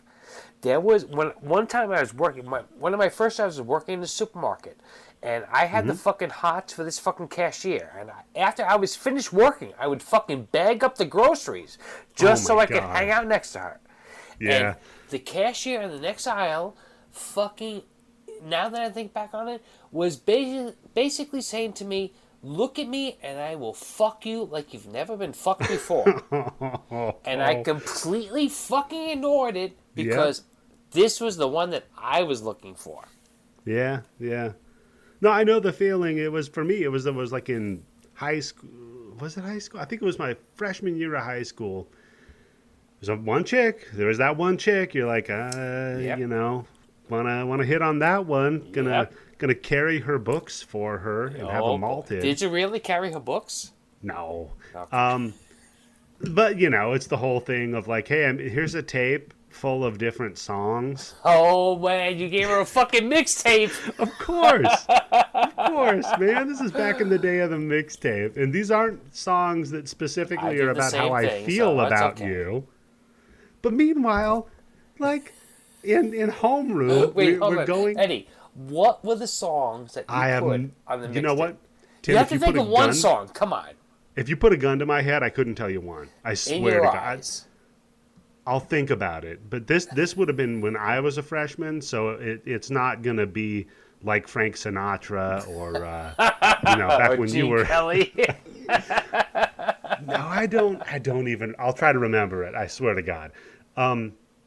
But meanwhile, homeroom, we're like in the library, and there's this chick that just like was hanging out with me the whole time. Yeah. You were like reading like scary stories and shit. Man. And she's just basically like got the silver tray. And you're like, hey, here's my vagina. Go for it. Yep. Yep. And you're like, you no. were like, you were talking, and I was like, what can I do to make this ex-girl like me more? Oh, God. What the fuck? Yeah, exactly. She's going out with this guy, and he's a real fucking douchebag, and I'm a nice guy. What the fuck? Yeah. Well, I never fell for the nice guy trope shit. Like, how come they never are with nice guy? I never fell for that shit. Yeah, But I was kind of. My problem was I was kind of the nice guy. I was a little bit too shy to do what every other fucking guy did that got them fucking laid until it was too late. yeah. So yeah, he could have banged the housekeeper, and like she seemed nice. He could have like hooked up with the chick that's getting married, but he didn't. No, what does he do? He picks up the phone, Tim. Yep. He picks up the phone. Boy. And at this point, I think we already see at least 2 shots of her just waiting by the fucking phone. Yeah, this is the waiting second for him to shot. call. Okay. But the first shot, she kind of looked normal, a little. She was sitting weird. It was like maybe 2 hours after the first date, but now this is like 13 fucking days after the first date, and she's just sitting there. Yeah. And so, Tim, we cut back to her, and she hears the phone ring. This is maybe one of the creepiest fucking smiles I've ever seen in a fucking movie. The first time I saw this on IFC after midnight, I was like, oh, this fucking bitch, she knows she's got him. That's it. It's over for him. Oh, yeah. Only you don't know how over, Tim. Oh, yeah. Because we get the creepiest fucking smile from her, and the phone rings and rings and rings, and then thank God for whoever the editor is in this. Thank God for whoever framed this, because just all of a sudden in the background, that burlap sack of laundry that we saw, it moves. It fucking just bolts across the room. And the first time I saw this, again, IFC, I was like, what the fuck? Yeah. And because what does she do? At this point, you have no idea what's inside that fucking burlap bag. No. It no looks idea. like laundry. And so, again, my wife had no idea what kind of movie this is. We get to this scene, and she's like, what the fuck? Wait, what the fuck? And at this point, if you would have panned the camera over to me. to your wife, but this is the scene where she went, what the fuck? Well, before it, she's like, this guy's a piece of shit. The girl's a little bit weird. But at this scene, it's like, all right, the gloves are off now. But he did create The Bachelor before he even fucking realized it, right? Yeah. And if you would have panned over to me on the couch with her while we're watching it, I would have had the same smile that the girl had. But Tim, this bag flies across the room. You hear this crazy noise. And what does she do? Nothing. Nope. Unfazed. Completely picks up the phone. used to it. Yeah, picks up the phone. Hey, what's up? Oh, you want to go out and have a date? Oh, I didn't think you'd call me. Yeah, why don't we go get dinner or whatever? Later. And at this point, aren't you worried at some point that this guy in the bag, or whoever it is in the bag, spoiler alert, is going to make some kind of sound that you're going to have to explain? Well, she's not worried about that, Tim, and we'll find out why later. Because holy shit. So they meet up at they have another date, and they go get a nice fancy meal. She's like, I can't believe you're treating me this. And this is the one, I think, Tim, where she shows up and he's already drank half of his beer. Yes, I had that written down.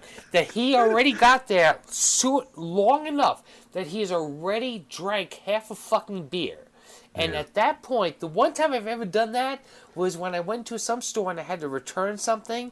And the woman that I returned, she said, oh, you're getting $37 back. Why don't you spend that on me with drinks? I was like, ooh. What? Literally. God damn. Whoa, what the fuck? Power move. Good for her. Well, and the story is she didn't show up at the end of the date, so I was drinking all by myself and fucking... Shit. What the fuck was it? It wasn't Fuddruckers, but it was something like that. Like Applebee's? You know what? Applebee's sounds right. Yeah. You know what it is she's got this scam cooked up with the bartender. I I stayed there for like an hour and a half past when I was supposed to fucking leave. But man. and I ended up having a good conversation with some other fucking dude at the bar, though. That's cool. It just shows you, though, us dudes are not equipped to handle being hit on. Oh, hell no. No. When she fucking hit on me, it scrambled my fucking brain. When she said to me, oh, you're getting all this amount of fucking money back in credit. Why don't you spend this on buying me a drink? I'm like...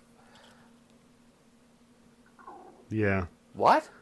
I had two instances. One confirmed. One it requires unconfirmed, is what Snopes.com would say, of being hit on that stand out in my mind.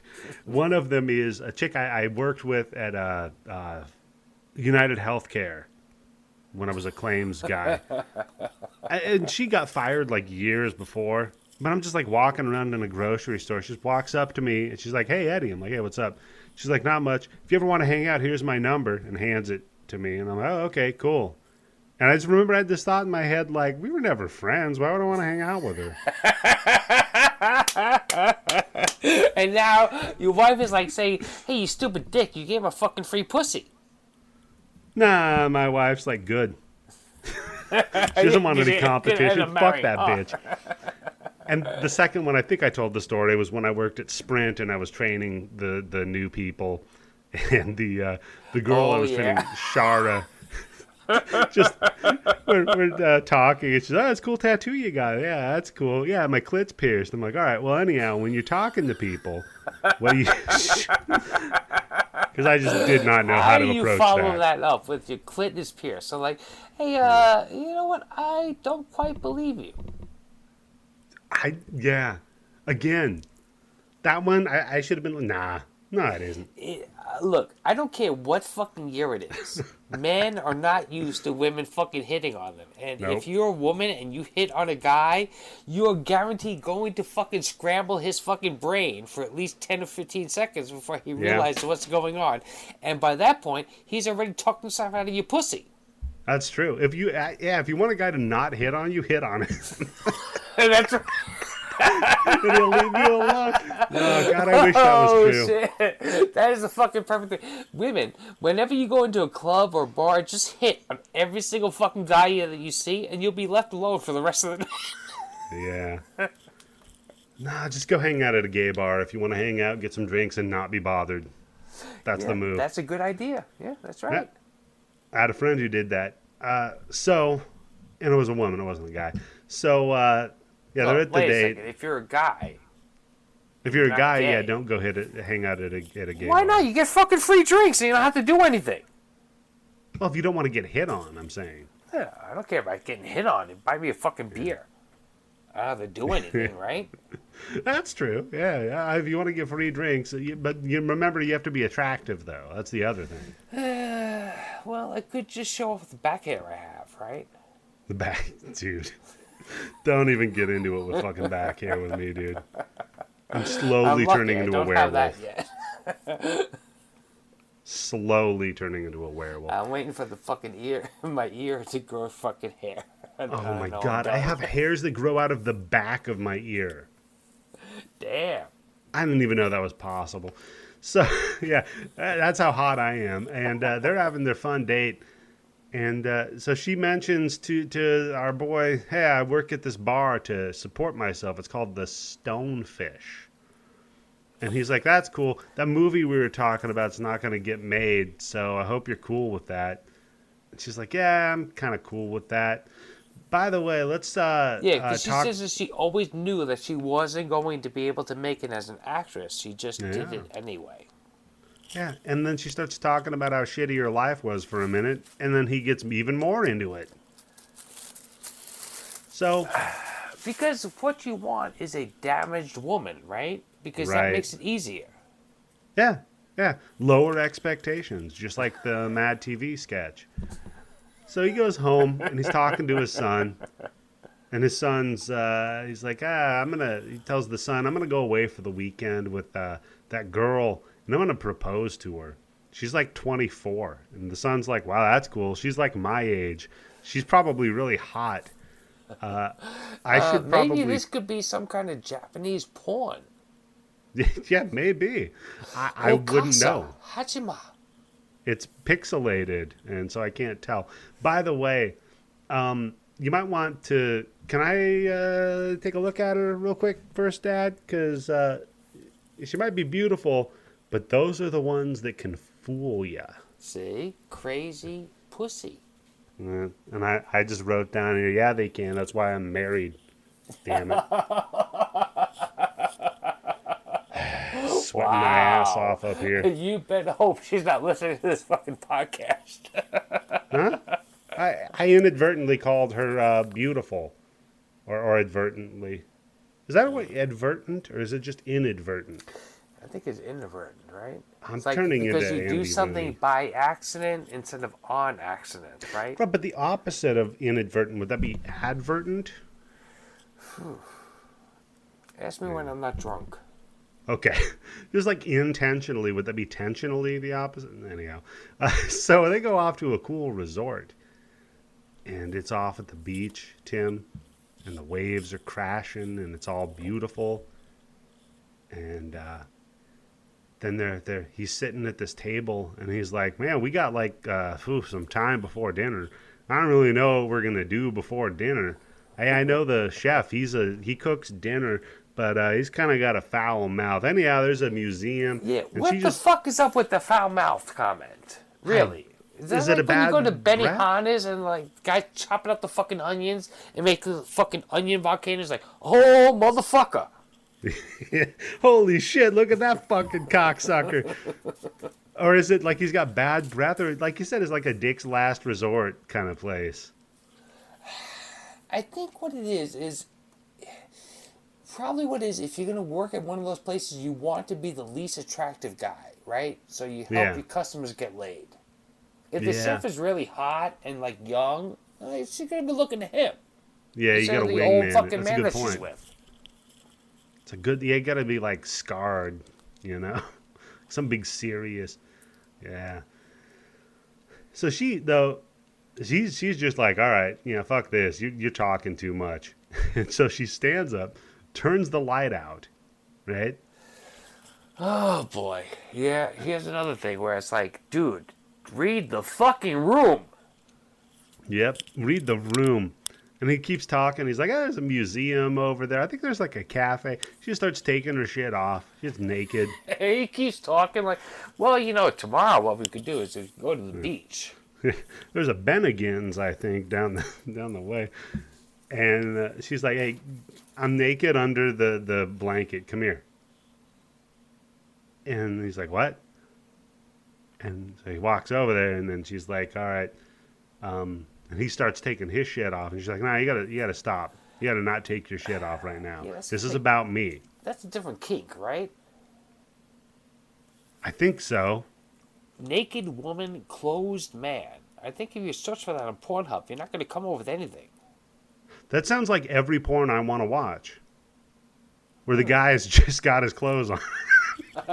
He just unzips it. That's it. No, I don't even want that part. Like, he can just get out of there. That's called lesbian porn. Yeah, I'm a big fan.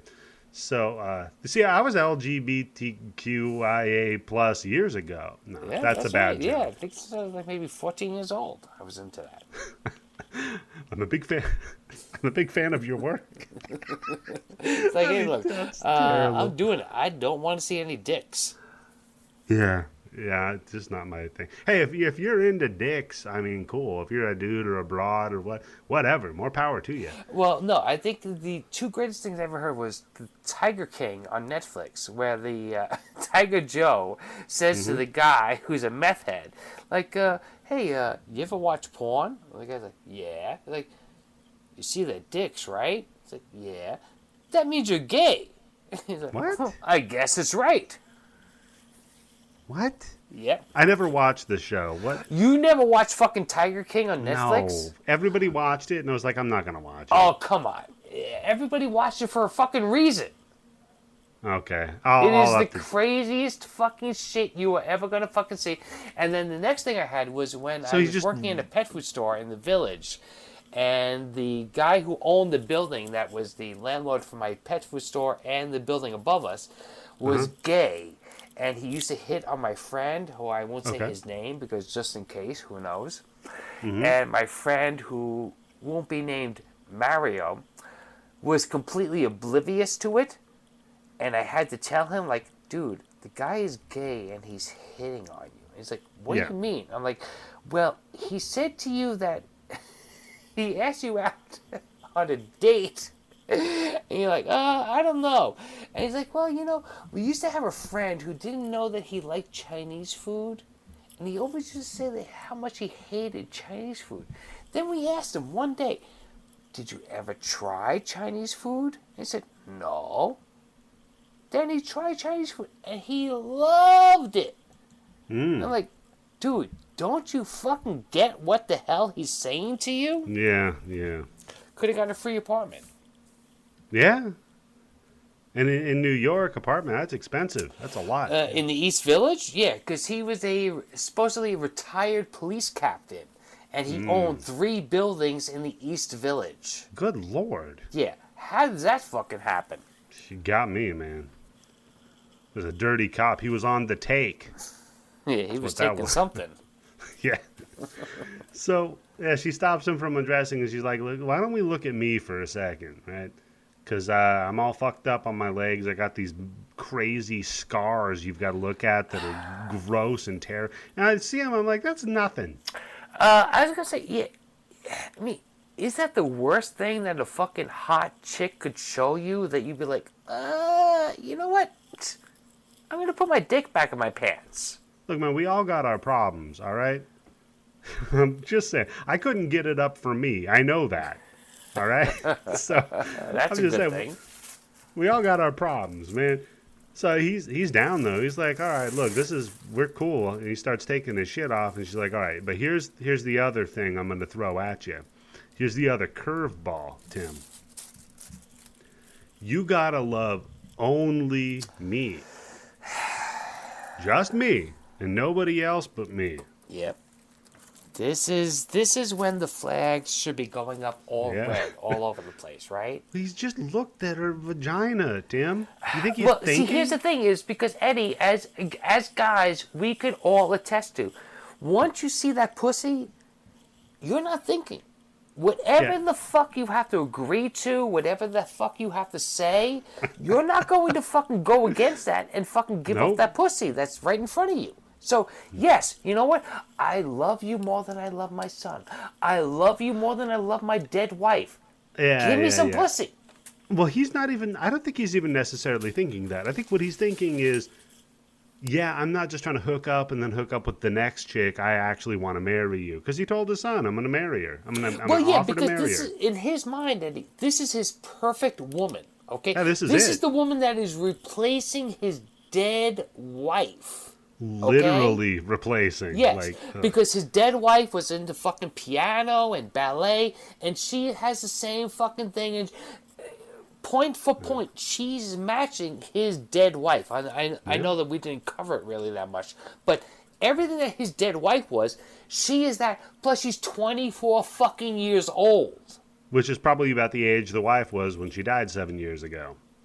I don't know, because the wife looks like she's kind of a little bit older. Yeah, so, maybe. Close. But whatever it is you are meeting you are 50-something years, I think, what did they say? He's 55 years old. You are meeting your wife, basically, but now she's 24 years old. So how do you not just get hypnotized by that? Yep.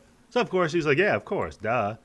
Climbs into bed, and that's time for fucking. And I got to mention here, it's shot very tastefully. They don't have any showing of nudity, or it's not gratuitous sex or anything. Especially for this director, you just would, if you've seen his other movies and seen what he's done, you would just think that this would be like a fucking all-out fuck fest. But it's very chaste. He basically goes into the bed with her. You see them kind of roll under the covers, and then you see the crumpled up covers. And the camera moves up and around them, and all we see is him, and she's gone. Well, hold on. At one point, when they show the covers, doesn't it kind of look like the bag in the house that she has? I had that note. It's like, this kind of reminds me of the fucking bag in the house. little precursor to what's going on. Because he wakes up and the phone's ringing and she's gone. And he answers the phone and they say, hey, this is a weird thing that a hotel would do, but we're going to tell you that the girl you came in with is gone. Wait a second, yeah. I have this written down. Wait a second. You check into a hotel, and what is checkout time? Like 12 o'clock? Yeah, usually 11. Okay. Sir, the prostitute that you called that showed up last night, she left at 7 o'clock in the morning. Do you want to stay until 12 o'clock, or would you like to stay an extra day? So, this is kind of explained in the novel, in that, kind of spoilery, but we're going to get to it. She drugged him that night, and that's how she could get out. And the drug that she uses in the novel is described as having mild hallucinatory properties. Okay, that makes sense. So okay. that's why after this scene, he starts kind of hallucinating a little yes, bit. because I think at this point it goes kind of back to the original part where I think they're sitting in the restaurant, right? Yeah, they have a little bit of a feed, or they go back to that a little bit. And then after that is him going back to his office to try to find her, right? So he goes back to the office. He talks to his buddy. He's like, you got to help me find her. Buddy's like, nope, done. She vanished. She vamonos. Good. Yeah, she's crazy. Forget She's out that of crazy her pussy. fucking Come on. mind. Yeah. Too late, had sex. You're done. Like, go. You won. Leave. He's like, all right, I'm not gonna leave though, and fuck you, by the way, my friend. Fuck you. Well, again, as a guy, you don't listen to your friends when they're telling you this chick is no good for you. This chick is fucked up. She's gonna fuck you over. This, that. You don't listen. No, because your biology, Tim, is set up to kill you. Well, yeah, it goes back to the thing with Percy Sledge, when a man loves a woman. Yep, it's the what we were kind of talking about with Faustus in Rabbit. It's the combination of the Eros, the life instinct, and the Thanatos, the instinct to destruction and to kill yourself. They're intertwined. You have to go out, reproduce, and die. And that's where he's stuck at now. Everybody be damned. He's going to go find his woman. And boy, does he go find his woman, because the first place he goes, the dance studio. And you want to talk about deserving to be fucking killed? This place looks like it's in the asshole of Osaka. Oh my God, gross building, boarded up. Dust Just leave. all over the fucking place. Looks like shit. Just gross. Just leave. But no. Because he hears A piano playing. a piano playing. So he breaks in, like you do. Again, these horror tropes of making terrible I think decisions. in Japan, if you hear piano playing, it's okay to break into the place. Yeah, no, that's true. I remember that. So next time I go to Japan, you better not be playing piano or I'm coming in. Wait, you like that fucking old, what was the serial killer in New Orleans? The Jazz Man? The Axeman of Yeah, New the Orleans. Axeman. Oh, fuck, Eddie. Oh, shit. Oh, that's one of my favorite serial killers. He just told everybody to play jazz, and if they would play jazz, he wouldn't come and kill them. And you couldn't walk on a street in New Orleans without hearing jazz. So right now, Eddie the Axe is telling everybody to watch Audition. Otherwise, your fate is in your own hands. Yeah. Just watch it tonight. Seriously. It's hard. It's not on a lot of streaming services. It's on the Blood Bank. You can go to patreon.com/Bloody Bits and watch it. That's right. Only $3. Oh, wait. What's the level that you have to be to get to the Blood Bank? No, that's $10. Well, hey, look, $10 a month, for real. Mm-hmm. What do you pay for Netflix? 400 fucking movies that you are never going to find any of those movies on Netflix. Guaranteed. No. Well, maybe like 2 or 3 of them, but... No, I did some purging of some more popular shit. I'm going to be adding some less popular shit. You're going to find fucking Dial Code Santa on Netflix? No. And you're going to find Lawn Mower Massacre. on our fucking server instead of I think Netflix. I challenge you, Netflix or fucking Amazon, to have Lawnmower Massacre on it. shots fired. So yeah, he goes in there and there's a dude sitting in a wheelchair playing the piano. Walks up to him, says, "Hey, I Don't you called need your you." feet to play the piano? Aren't there pedals? There are pedals, yes. Okay. Just wondering. Just thought about that right now. I know that's an org. Yeah, no, it's piano and organ. It's both. But he has feet, kinda. Wait. Is this the guy with the fucking wooden shoes, or is that somebody else? He's got wooden feet and shoes. Oh, okay. All right, yeah. So he asks about Asami, and the piano man laughs. It's like, "Hey, man, He's like, did you hey, sing see me a her? song. Mr. Piano Man?" Nope. You don't get that one, Tim. Wait, where's This the is, soundboard? No. This is a serious movie. I'm not soundboarding. So he asks, "Hey, did you see her?" And he's like, "Yeah, I saw her." "Well, did you hear her voice?" "Yeah, I heard her voice." "Did you touch her body and hold her?" "Did you smell her?" And I'm like, "Oh man, Yeah. you're creepy." Is With all this when those the flashback incense. happens? What's that? Is this when we get the flashback? Yep, this is when the flashback happens. Yeah, because you already saw her scarred thigh, Mm-hmm. inner thigh, when Yep. she's an adult, and now we're gonna find out how she got it. Yeah, which is the creepy dance instructor telling her to dance and then like having her sit on the ground, legs akimbo. Well, no, hold on, Eddie, because it's worse than what you're saying. Is because this Okay. is not the actress that we've seen throughout the whole movie. Yeah, because it's a flashback. So she's like 9. I think in the movie it says that she's 7 years old. Yeah. Yeah, and he just kind of crawls up to her between her legs and With takes... incense burning in his hands. Yeah, they're weird incense too. We gotta... Yeah, because as far as I know, incense, once it burns, it fucking like falls off. Yeah, these are like metal incense. I don't know what's going on there. And he grabs a couple of them and just burns right on that thigh. And then we see him stand up, and he's right next to the incense burner, and well, he's got his fun wooden feet. And they're fucked up feet, right? Yeah, they're not good looking at all. They got the weird, like, cloppy sandals on them, and they're all, like, weird and swollen looking. Like, get some better fake feet, man. Like, Well, no, I think it's like the fucking Elephant Man. yeah, but they're fake feet, though. Are they fake or? Yeah.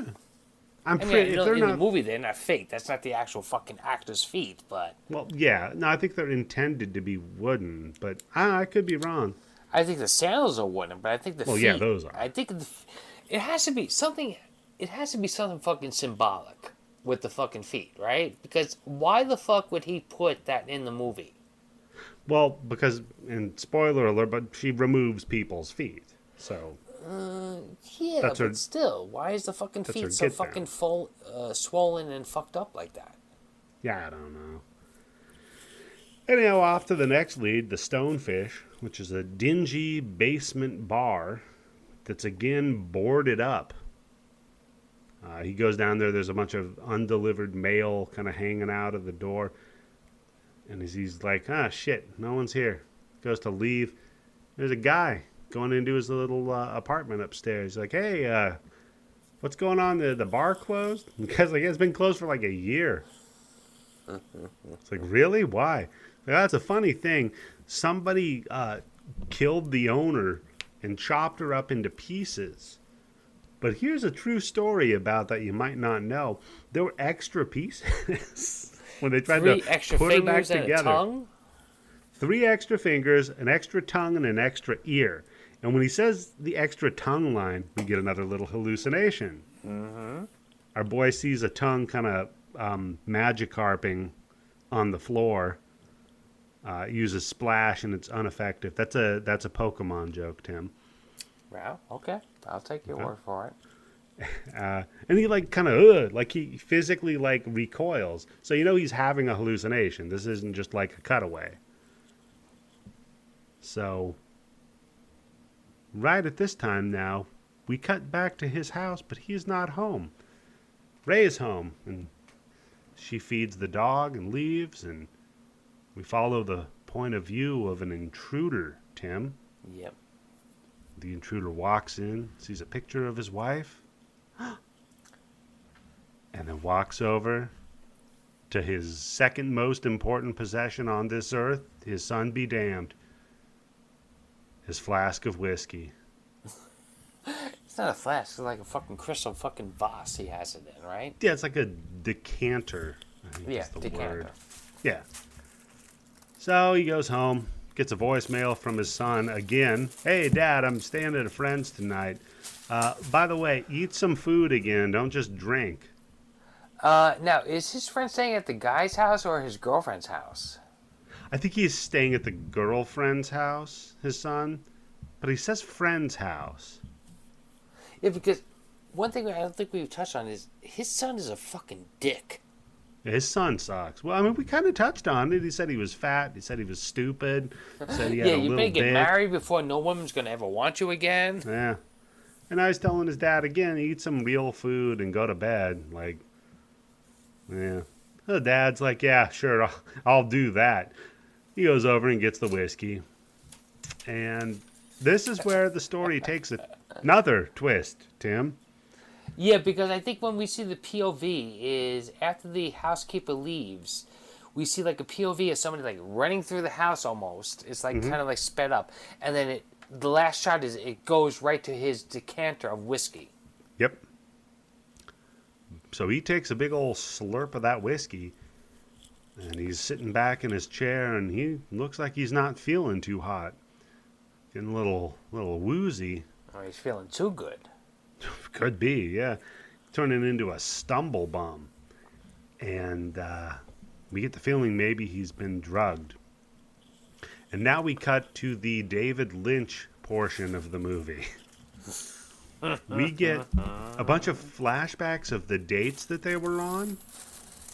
Yes, it's kind of like almost like there's a do-over where like, all right, you have a chance to change what's going to happen to you, but you're still going to choose the wrong fucking path. Yeah, and I'm wondering, at one point our narrator is unreliable, and it's either the first time we see them on their dates or in this flashback of the dates, because now she's just being very forthcoming about how her family sucks. She would just sit alone in the dark for days. You know what, Eddie? That is a great fucking point, because I didn't even think about it until you just said that. Is that exactly what it is? Is that he's a fucking... you can't trust what he's saying.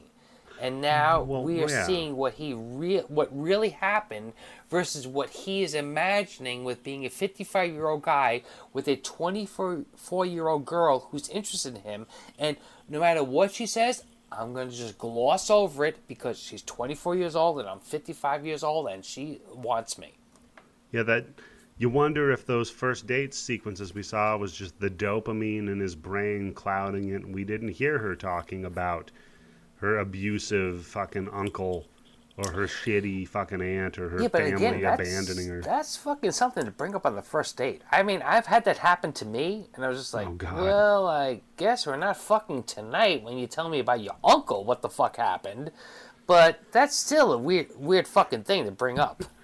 So it just flashed in my head. You've seen the movie Dirty Work, I'm sure, right? Mm-hmm. One of my favorite scenes in that is when Artie Lang's character is in the bar hitting on the chick at the very beginning. And he just walks up to her and says, "Hi, I live with my dad." Yeah, but that's kind of a rip off the Seinfeld episode where fucking, what the fuck is his name? Oh, yeah. Where he just went on the fucking Bachelor fucking audition. He's like, I live with my mom, I don't have a fucking job, and this and that. And all the fucking women are fucking bidding for him left and right. She's like, say.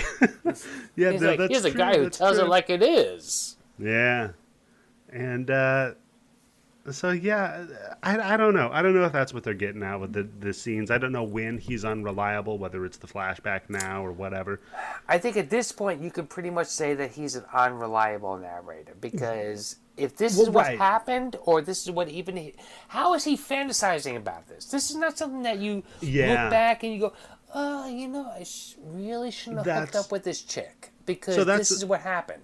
That's especially true because there's shit that's going on he would have no knowledge of. Like the next scene where we cut to him having the date with her and then the ex-wife is there. Giving him and a head? He's like, no. In the restaurant, his ex-wife is hanging out there. He stands up and is like, oh, hey, here's my dead wife. And she's like, I don't like that bitch. Oh, you need to not. Off. Like, show respect for the dead. Come on. Yeah. I don't like that Asami bitch. You need to run away. And he's like, what? Then, we cut to Asami sucking his dick off. And again, here we go. We have every 55-year-old guy's fantasy of a 24-year-old girl. Well, I think Tim, we can this is agree. Starting to get cathartic for you. She might not be beautiful, but she is a striking woman, right? Yeah. So if you're 55 and you have 24 and your wife is dead and she's telling you, I want to do whatever is going to make you happy, you're going to fucking buy into that 100%. Yeah. Well, but what happens when you look down and it's not her anymore and it's the secretary? Wait, no, hold on. Don't we go from the secretary to somebody else? Yeah, so first it's Asami, then it's the secretary, and this is where we get the, hey, we hooked up once, and I thought it was more, and he's like, yeah, sorry, I feel bad about that, my fault. Then who do we cut to, Tim? Is it the son's girlfriend? Yeah, it is the son's girlfriend. In her fucking high school uniform? Yeah, in the high school uniform, and I'm like, oof. Which I don't know how I know or how you know what a Japanese high school uniform looks like, Eddie, but no, we're just assuming. I remember it from Sailor Moon. Oh, okay. I'm learning from Pornhub. So, anyway, she's like, hey, you got a hard on, so, you want me to do this. It's all good. And then it gets bad. Because he pushes her away and he tries to run away and he stumbles over a bag. Yep. And the bag's got our best friend in it, Tim. So again, where is this happening? The bag is in her house, right? Yeah. So this is David Lynch, Tim. Yeah, okay, all right. This is Eraserhead. Somebody's jerking off thinking about this at this moment. Yeah, Blue Velvet. He's got a PBR. And what's his name giving him a phone call saying I'm at your house at the same time from Lost Highway. So talk about one of the all-time freakiest fucking scenes ever. I fucking love that scene. That and the scene from Mulholland Drive at the diner. Holy shit. See, I'm not too much of a fucking fan of his movies, but that fucking Lost Highway scenes where he fucking calls a house and Robert fucking Blake answers, it's like, what the fuck? Yeah, Robert Blake, that's right. You've gotta see just the diner scene from Mulholland Drive. It's insanely good. Yeah, because I think, isn't that after Robert Blake killed his wife? Allegedly. Oh, isn't he dead? Is he dead? Yeah. Yeah, okay, yeah, that's when he killed his wife. He did it. Fuck that. Sue me. Yeah, Go ahead, Robert Blake's estate. Sue me. He fucking did that shit. Oh, but he was in one of the best He left his gun in the fucking shows. restaurant and he had to go back for it. Fuck that shit. Such bullshit. He was in one of the best cop shows ever, though. That's true. It's funny because one of my friends who completely believed that OJ was fucking innocent was like, yeah, he fucking did that shit. Robert Blake. Oh, he did that shit. Come on. I left my gun. Yeah. I left my gun in the fucking restaurant. Jesus Christ. Wait, we come back to Billy Joel with Italian restaurant. Ah, yeah, that's true. Back to it always goes back to Billy Joel, man. But we're going back to one of the producers of the film playing the record producer guy with his missing tongue, missing 3 fingers, and missing ear in the bag. And now, Tim, I don't know what this is on Pornhub, but we hear some cool, like, glurpy, sloppy sounds. And, Tim, I can neither confirm nor deny this, but I've heard from more than just Internet Movie Database trivia, the actress is very method. Oh, boy. And she actually was vomiting into a dog dish that they then replaced with a mixture of milk and condensed milk. So we have one girl and one dog food bowl. Yeah. And it's challenging to watch this scene because she puts the puke dog food bowl on the ground, and boy, he's just fucking slurping it up, man. So wait a second. Was she method and was he method? That's the question. Well, no. So what I read was she was method. She was vomiting for real into the sink. Oh, boy. Come on. There was no bowl in the sink when she was vomiting. They took a bowl and they filled it with milk mixed with condensed milk to make it thicker. And that's what they gave her. You know what? I think I'd rather drink a fucking vomit. Yeah.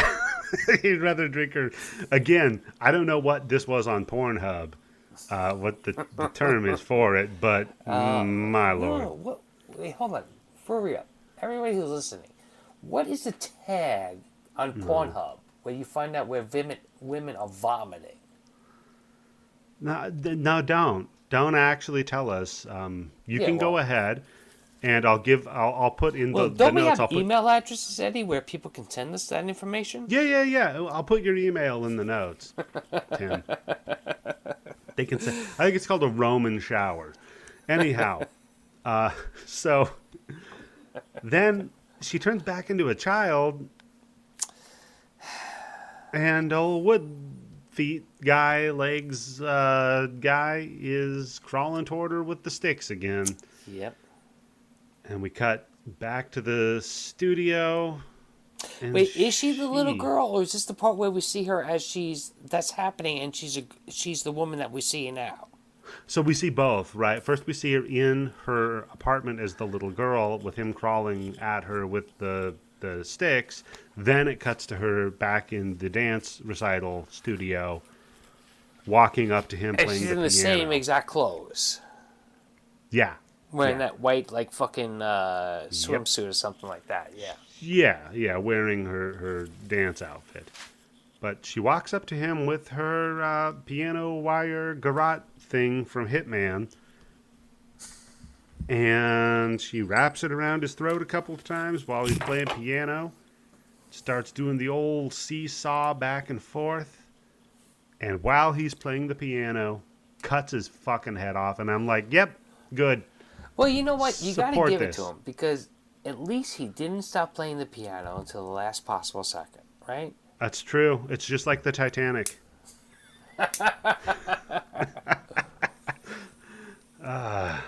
So now we snap back to reality, where our hero is laying on the floor in his own home.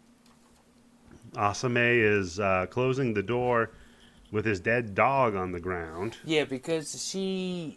Obviously, at this point, we figure out that she drugged the fucking whiskey decanter. Yep. So when he drank it, he has now become... He's aware of what's going on, but he is physically paralyzed, right? Well, not yet, because that's part of the cool fun injection that she puts into his tongue, sir. She pulls out her Dexter murder bag and opens it up and puts on the apron, puts on the gloves, pulls out the syringe. And you know what? I am sorry, but call me a freak. She's fucking sexy in that fucking apron. Tim, no. Come on. No, Tim. Come on, man. She's got that kind of apron on. That means you can do fucking anything. Tim, I need the home improvement. I don't think so, Tim. Sound clip. Well, I told you to bring your soundboard. Dude. No, I'm good. So, I will say, though, So boy, does it get this funny. Halloween, your wife should go dressed No. up. If Nope. she wants to really scare the shit out of you. I'll tell you what, if it was my wife wearing it, I'm down. See? But, That's what I'm talking about. all Come right, on. all right. Okay. I'll give you that one, Tim. I'll give you 70% on that. 70% better than 0%. Yeah. So, as she killed the dog, she gloves up, aprons up, gets the murder kit out, and she pulls the syringe out. And this is probably the one you saw on the cover, Tim. It's her with Yep. the needle. This is the scene. Yep, that's right. And she's wearing the fucking leather. Is it leather or rubber? I think Overalls? it's leather. I think it's rubber. I think No, it it's could rubber. be rubber. Yeah. Because it's got the fun like straps in the back too. See, So I don't this know. is where we need Brody. Yeah, Brody would know all about this shit. I mean, this is a movie that they hotly debate whether it's misogynistic or feminist or what it has to do with the interactions of men and women. So we probably shouldn't have anybody on but two white guys. Of course. But I could tell all my friends, you know what? I co-host a podcast, and what the internet needs more of is old white guys giving their opinions. yeah, exactly. Just rambling on, drinking. Yeah. So she explains to him, okay, this is the fun thing about this poison. Let me tell you about it. Or paralytic. It's going to make you not be able to move. Don't worry, though. You will completely be able to feel everything I am about to do to you. And this is still where some guy is thinking, oh, she's going to fuck me. Yeah. And she straddles him. And she's like, I knew from the beginning with your audition that it was bullshit, sir. I knew you just audition women in there and you get them in there to fuck them. And he's like, wait, I didn't actually do that. But he kind of did. Yes, he did. It's 100% what he fucking did. Yeah, I mean, he might have started with the intention of I want to find a wife, but doesn't matter. Still a piece of shit. What is it? The highway to hell is paved with good intentions. Good intentions, yeah, that's right. I mean, when you think about it on paper, it's a good fucking idea where you could just have like 3,000 fucking women show up and you're going to pick the one that matches, the one that you like the most. But it's convenient, but it's also abusing a power dynamic that we enjoy as males. And it's one of those things where be careful what you wish for. He could have been better off with the fucking housekeeper or the fucking secretary. That's the point. And that's the point, is he wanted his tailor-made perfect girl that would give him exactly what he wanted, just kind of like she wanted her perfect man who would only love her. Yeah, that's right. And only her. Forever and ever. It's almost like in a weird way, these two are different sides of the same coin. Anyhow, so she straddles him and she pulls out these crazy long acupuncture needles. Oh man, when she opens up that fucking box, the first time you see this movie, and she opens up that fucking box, and you see those fucking needles, you're just like, oh my fucking lord. Hear the metal. And I've fucked around with acupuncture. I know my shit with acupuncture. I've done acupuncture too. You're Korean, come on. You don't think I've had a little prick in me? What? Hold on, what? So these needles are not acupuncture needles. These are insane. No, if these are fucking acupuncture needles, I am fucking King Kong, okay? Because that's what you fucking need for King Kong, the acupuncture. These are like the cool skewers that Kakihara uses in Ichi the Killer. They're crazy. Ooh, good And callback. so she's up on top of him, and she's mounted him, and she's just sticking all of these fucking needles. And yes, because, again, here's the thing is, she is... When you say she is mounting him, she is on his fucking crotch. So at any other fucking point, if you are again, going back to that age thing, you are 55 years old, okay? And your wife has been dead for what? At that point, 10 years maybe? Tim, you keep talking about your dead wife. Anyhow. Anyway, she's fine. I love my wife, but she is ill. And you have a 24-year-old who is sitting on your fucking crotch. You are like, this is the dream fucking thing. But Boy, does she fucking flip that shit around 1, 2, 3. Yeah, because it's the image that it evokes is sexual, but it ends up that we're flipping, like you said, on its ear. She is repeatedly penetrating him. She is penetrating him, and how do you have it? How are you pronouncing it, Eddie? It's Kira. See, I have tiki tiki tiki. Oh, no, it's Kira, like almost like kitty. And it's I looked this up because it means a few things. Go ahead, because Okay. I was going to say, in all the Japanese porn, I've never heard this. Okay, Kira means deeper. Yeah, which you would think in Japanese porn, I would have heard that.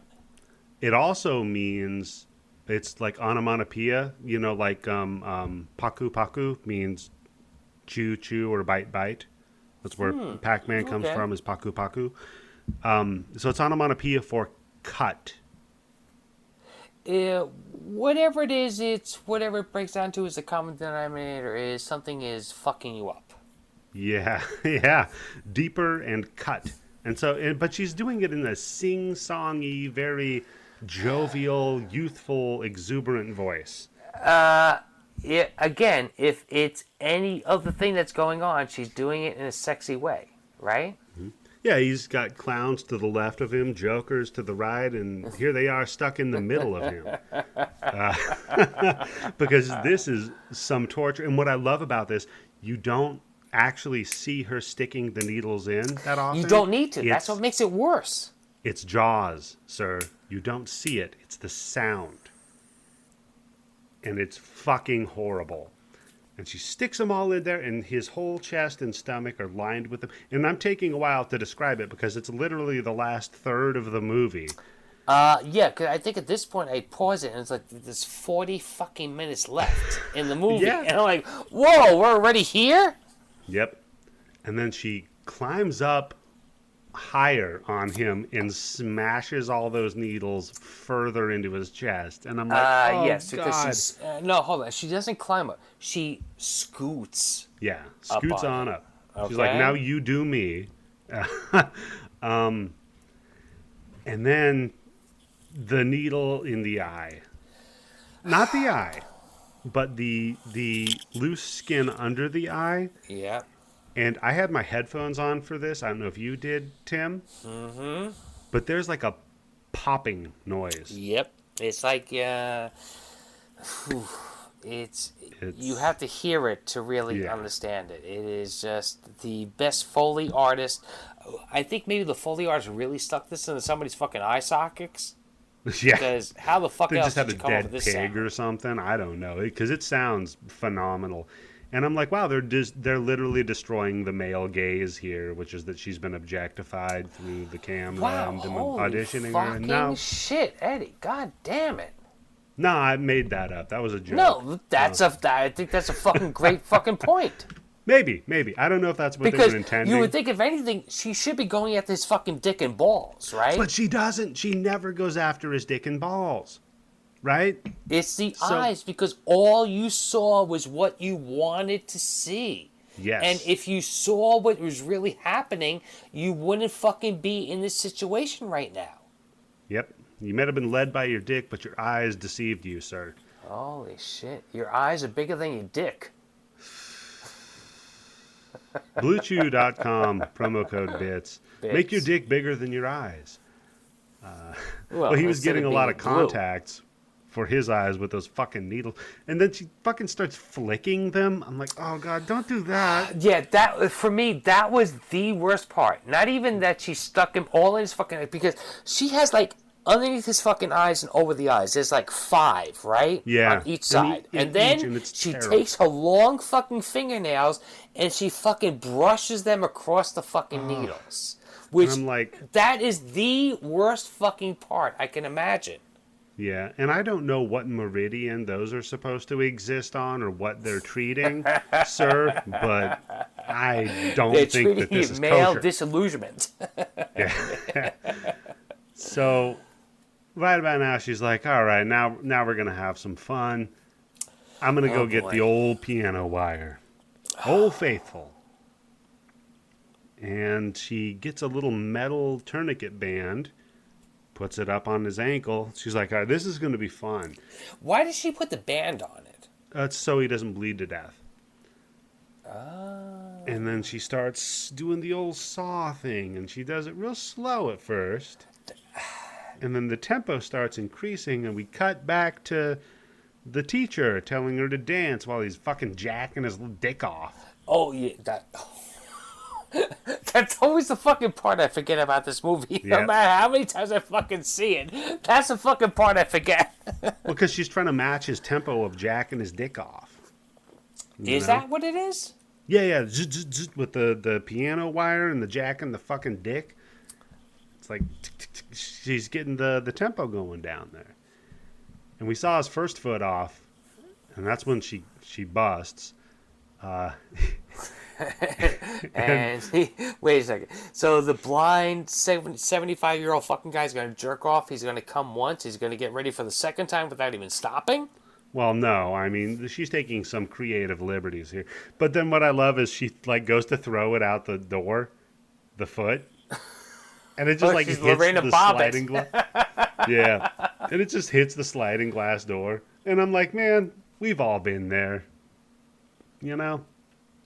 Hey, you're tired after all that. You're tired. You tried. You're throwing it out the window. The window's up. It's like you try to like ash your cigarette out the fucking window of the car while you're driving, but you forgot to roll it down. Like shit happens. I remember when I used to smoke. Oh. Yeah, we've all been there, buddy. So then she gets the old piano wire out. She hits up for the right foot, and I love. She's like, "Give me your right foot, please." And he's like, "I don't want to do that." She's like, whatever." Gets it anyway. Starts sawing. And she gets through the soft tissue. You can hear it real well. And right as she starts hitting that bone, his son comes in. And he's like, "Hey, Dad, what's up, man?" And it's like, "Oh, shit. Fucking the son's here. I gotta go." So she gets up and she goes into her murder bag and she gets, I think it's like mace, maybe? It's weird because the way that it's spraying out, it doesn't spray out like mace. Because mace, as far as I know, yeah. I mean, I've never shot mace, but it shoots out in a spray. This is coming out more like in a fucking mist, like perfume or something like that, right? Yeah. So there's the difference between a propellant and an atomizer. So a propellant is like WD-40. Yeah. You hold it down and it just continues to spray. I just used some WD-40 on my door the other day. Yeah. And in an atomizer, you push it down, there's a puff, tst, and then you have to push it down like again. Like perfume, that's right. Yeah. So I don't know if it's supposed to be mace or like chloroform or something. I don't know. Yeah, that's weird because, like, if it's mace or something that's supposed to fuck up his eyes, it's got to come out as a spray with some force behind it. Yeah. But if it's something that's kind of like supposed to just like knock you out, that could be like an atomizer. Yeah, maybe. But it's okay though because Dad wakes up and he's back at the hotel. Yep. It was all a dream, Tim. Another time jump. No, it was all a dream. It never happened because he wakes up and there she is. She's laying in bed next to him. And it was all just a dream. So he goes in. She didn't leave him. And yes, they're still in love. And he washes his hair and his face in the sink because he's a little overheated. Gets a little more comfortable, you know. As you would be, 55 years old, 24-year-old. Yep. And he climbs back into bed. He lays down, goes back to sleep, and wakes up, and oh shit, that wasn't a dream. That was a dream. This isn't a dream. Double dreams. Double dream. Dream in a dream. Freddy Krueger. Only when the sun is going up the stairs, his feet don't sink in like it's oatmeal. Oh, you mean where you can see the actual fucking imprints of where she's going to step before she steps? Yeah, the Bizquick. And so she chases him up the stairs, turns around, he kicks her, and she falls down the stairs and breaks her fucking neck. He gives her a good fucking kick, and she really breaks her fucking neck. Oh, so breaks her neck. Yes, which I this is the one problem I have with the fucking movie. Okay. But, go ahead, yeah, she really fucking breaks her neck. Yeah, and it's fucked up, and so she's laying there. And she has this fun little locks eyes with the dad. has a little monologue, and the monologue is a conversation that they had earlier, Tim. You always said that you were going to love me, and only me, nobody else. Yep. And then she says, "Don't worry though, you'll get over this. There's bad shit that happens to you, but that's life. You'll get over it." Yeah, all is forgiven. But I think Yep. when he kicks her down, when the son kicks her down the stairs, you see her neck is broken, and you can see a bone in her fucking neck is obviously like protruding, and then it like fucking pulsates Ugh, yeah. after she should supposedly be dead. Yep. Yeah, I think again this is going back to the hallucinations of the dad. But Like this he's is it the dad seeing it, or is it the son? I think it's the dad seeing it. Okay. I don't know. And that's the end of Audition. So Tim, what did you think of the movie, dude?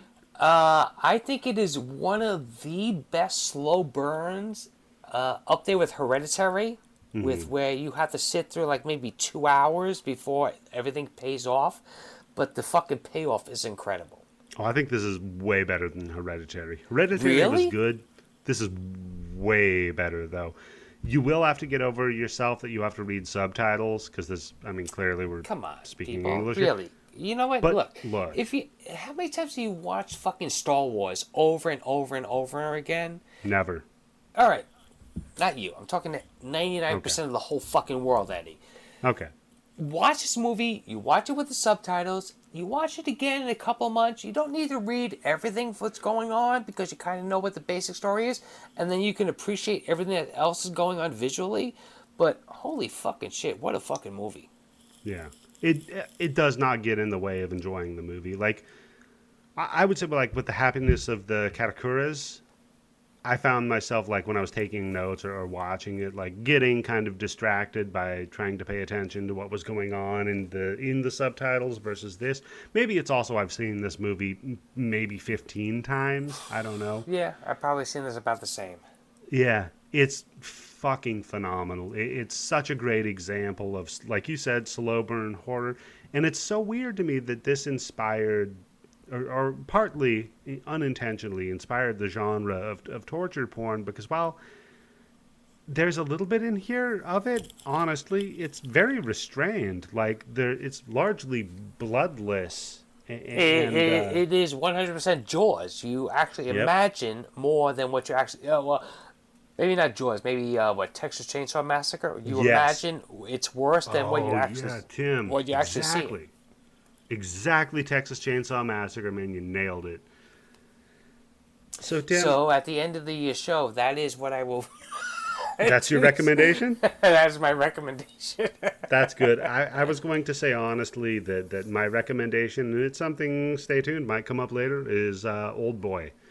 Oh, yeah. Come on. It's I'm going to say it right similar. here, we need to do all 3 of that fucking trilogy, even if it's bonus episodes, only Patreon members. Yeah, of course. Pay I mean, we're $3 doing the fucking Crank dollars series. a month and get your fucking Patreon membership going, and you can listen to us do the whole fucking Old Boy, Sympathy for Mr. Vengeance, Old Boy, and Sympathy for Lady Vengeance trilogy. Yep.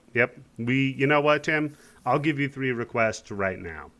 Wow. We'll throw it on the fucking You are Patreon. the anti-Mike. Thank you very anti-Mike. much, Eddie. Yeah. I just have to be the fucking co-host of a fucking podcast to get my picks on. That's what the secret is. Yeah, 100%, Tim. And you can go to that Patreon at patreon.com/bloodybits and subscribe. Like I said, this month we've got 2 episodes coming out on Crank and Crank 2. Oh, fucking God. That's going to be great. I mean, not going to be. It is great. It was amazing. I already know what happened. Yeah, I barely remember recording Crank 2. I was so fucked up. That's how most of my podcasts are. Whenever I hear something that came, I was like, wait, what? I'm on that fucking show? So, but a little behind the scenes on that one is I have asthma, and it sucks because of like dust allergies. So I finally That's was what you able meant to. the other fucking day with your. Okay.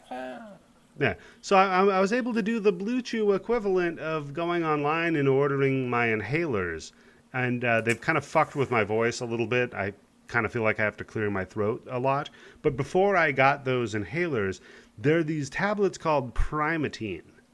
Tim, I don't know if you've ever heard of Primatine. Why does that name sound familiar? Yeah, it's the stuff that makes meth.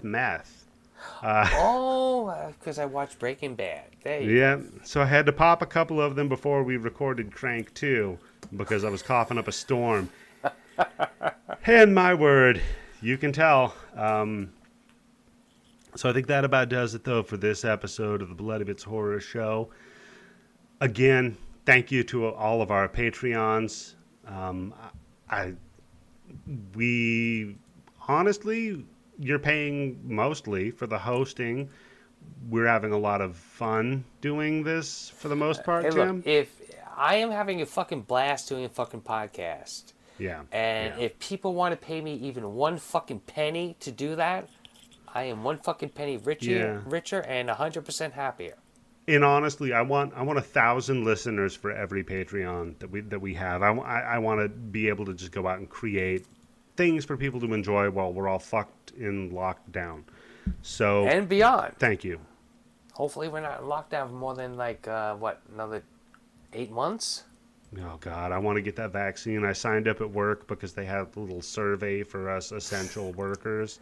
Yeah, let me ask you a question. What happens if you get the shot that you're supposed to get in 2 doses, and you get the first dose, and 2 weeks or whatever it is, a month later, you're supposed to come back, and you don't get that second dose, and you have to wait, because right now the whole fucking problem is that there's no fucking reserves. Yeah. So all the people who got the first dose, there's no guarantee they're going to get the second dose when they're supposed to. So if you get the first dose, and then maybe, because everything's fucked up, whatever, Democrat, Republican, state, whoever, because it's fucked up, you have to wait, instead of 3 weeks, you have to wait 2 months. Does that fucking make the virus stronger? Yeah, I don't know. I'm not an epidemiologist, so Somebody I don't out there know. listening is. I hope we figure it out, though. I really do. So Tim, thank you for recommending this movie, dude. It's like I said, I've seen it before. I love this movie. It was a pleasure to watch it with you again. For the 18th time. Next week, Tim, my recommendation, Spiral? my pick, Uzumaki, Spirals. Okay, finally, because I almost watched I almost watched that movie this week instead of Audition. Hey, it could have been worse. You could have watched, what was it, Laser Force or Laser Blast? Yeah, thank you, Candace. Because I had the right name of the fucking movie we were supposed to watch for the grind binge. She's like, no, it's not that movie. It's something else. I'm like, no, it's Laser fucking whatever.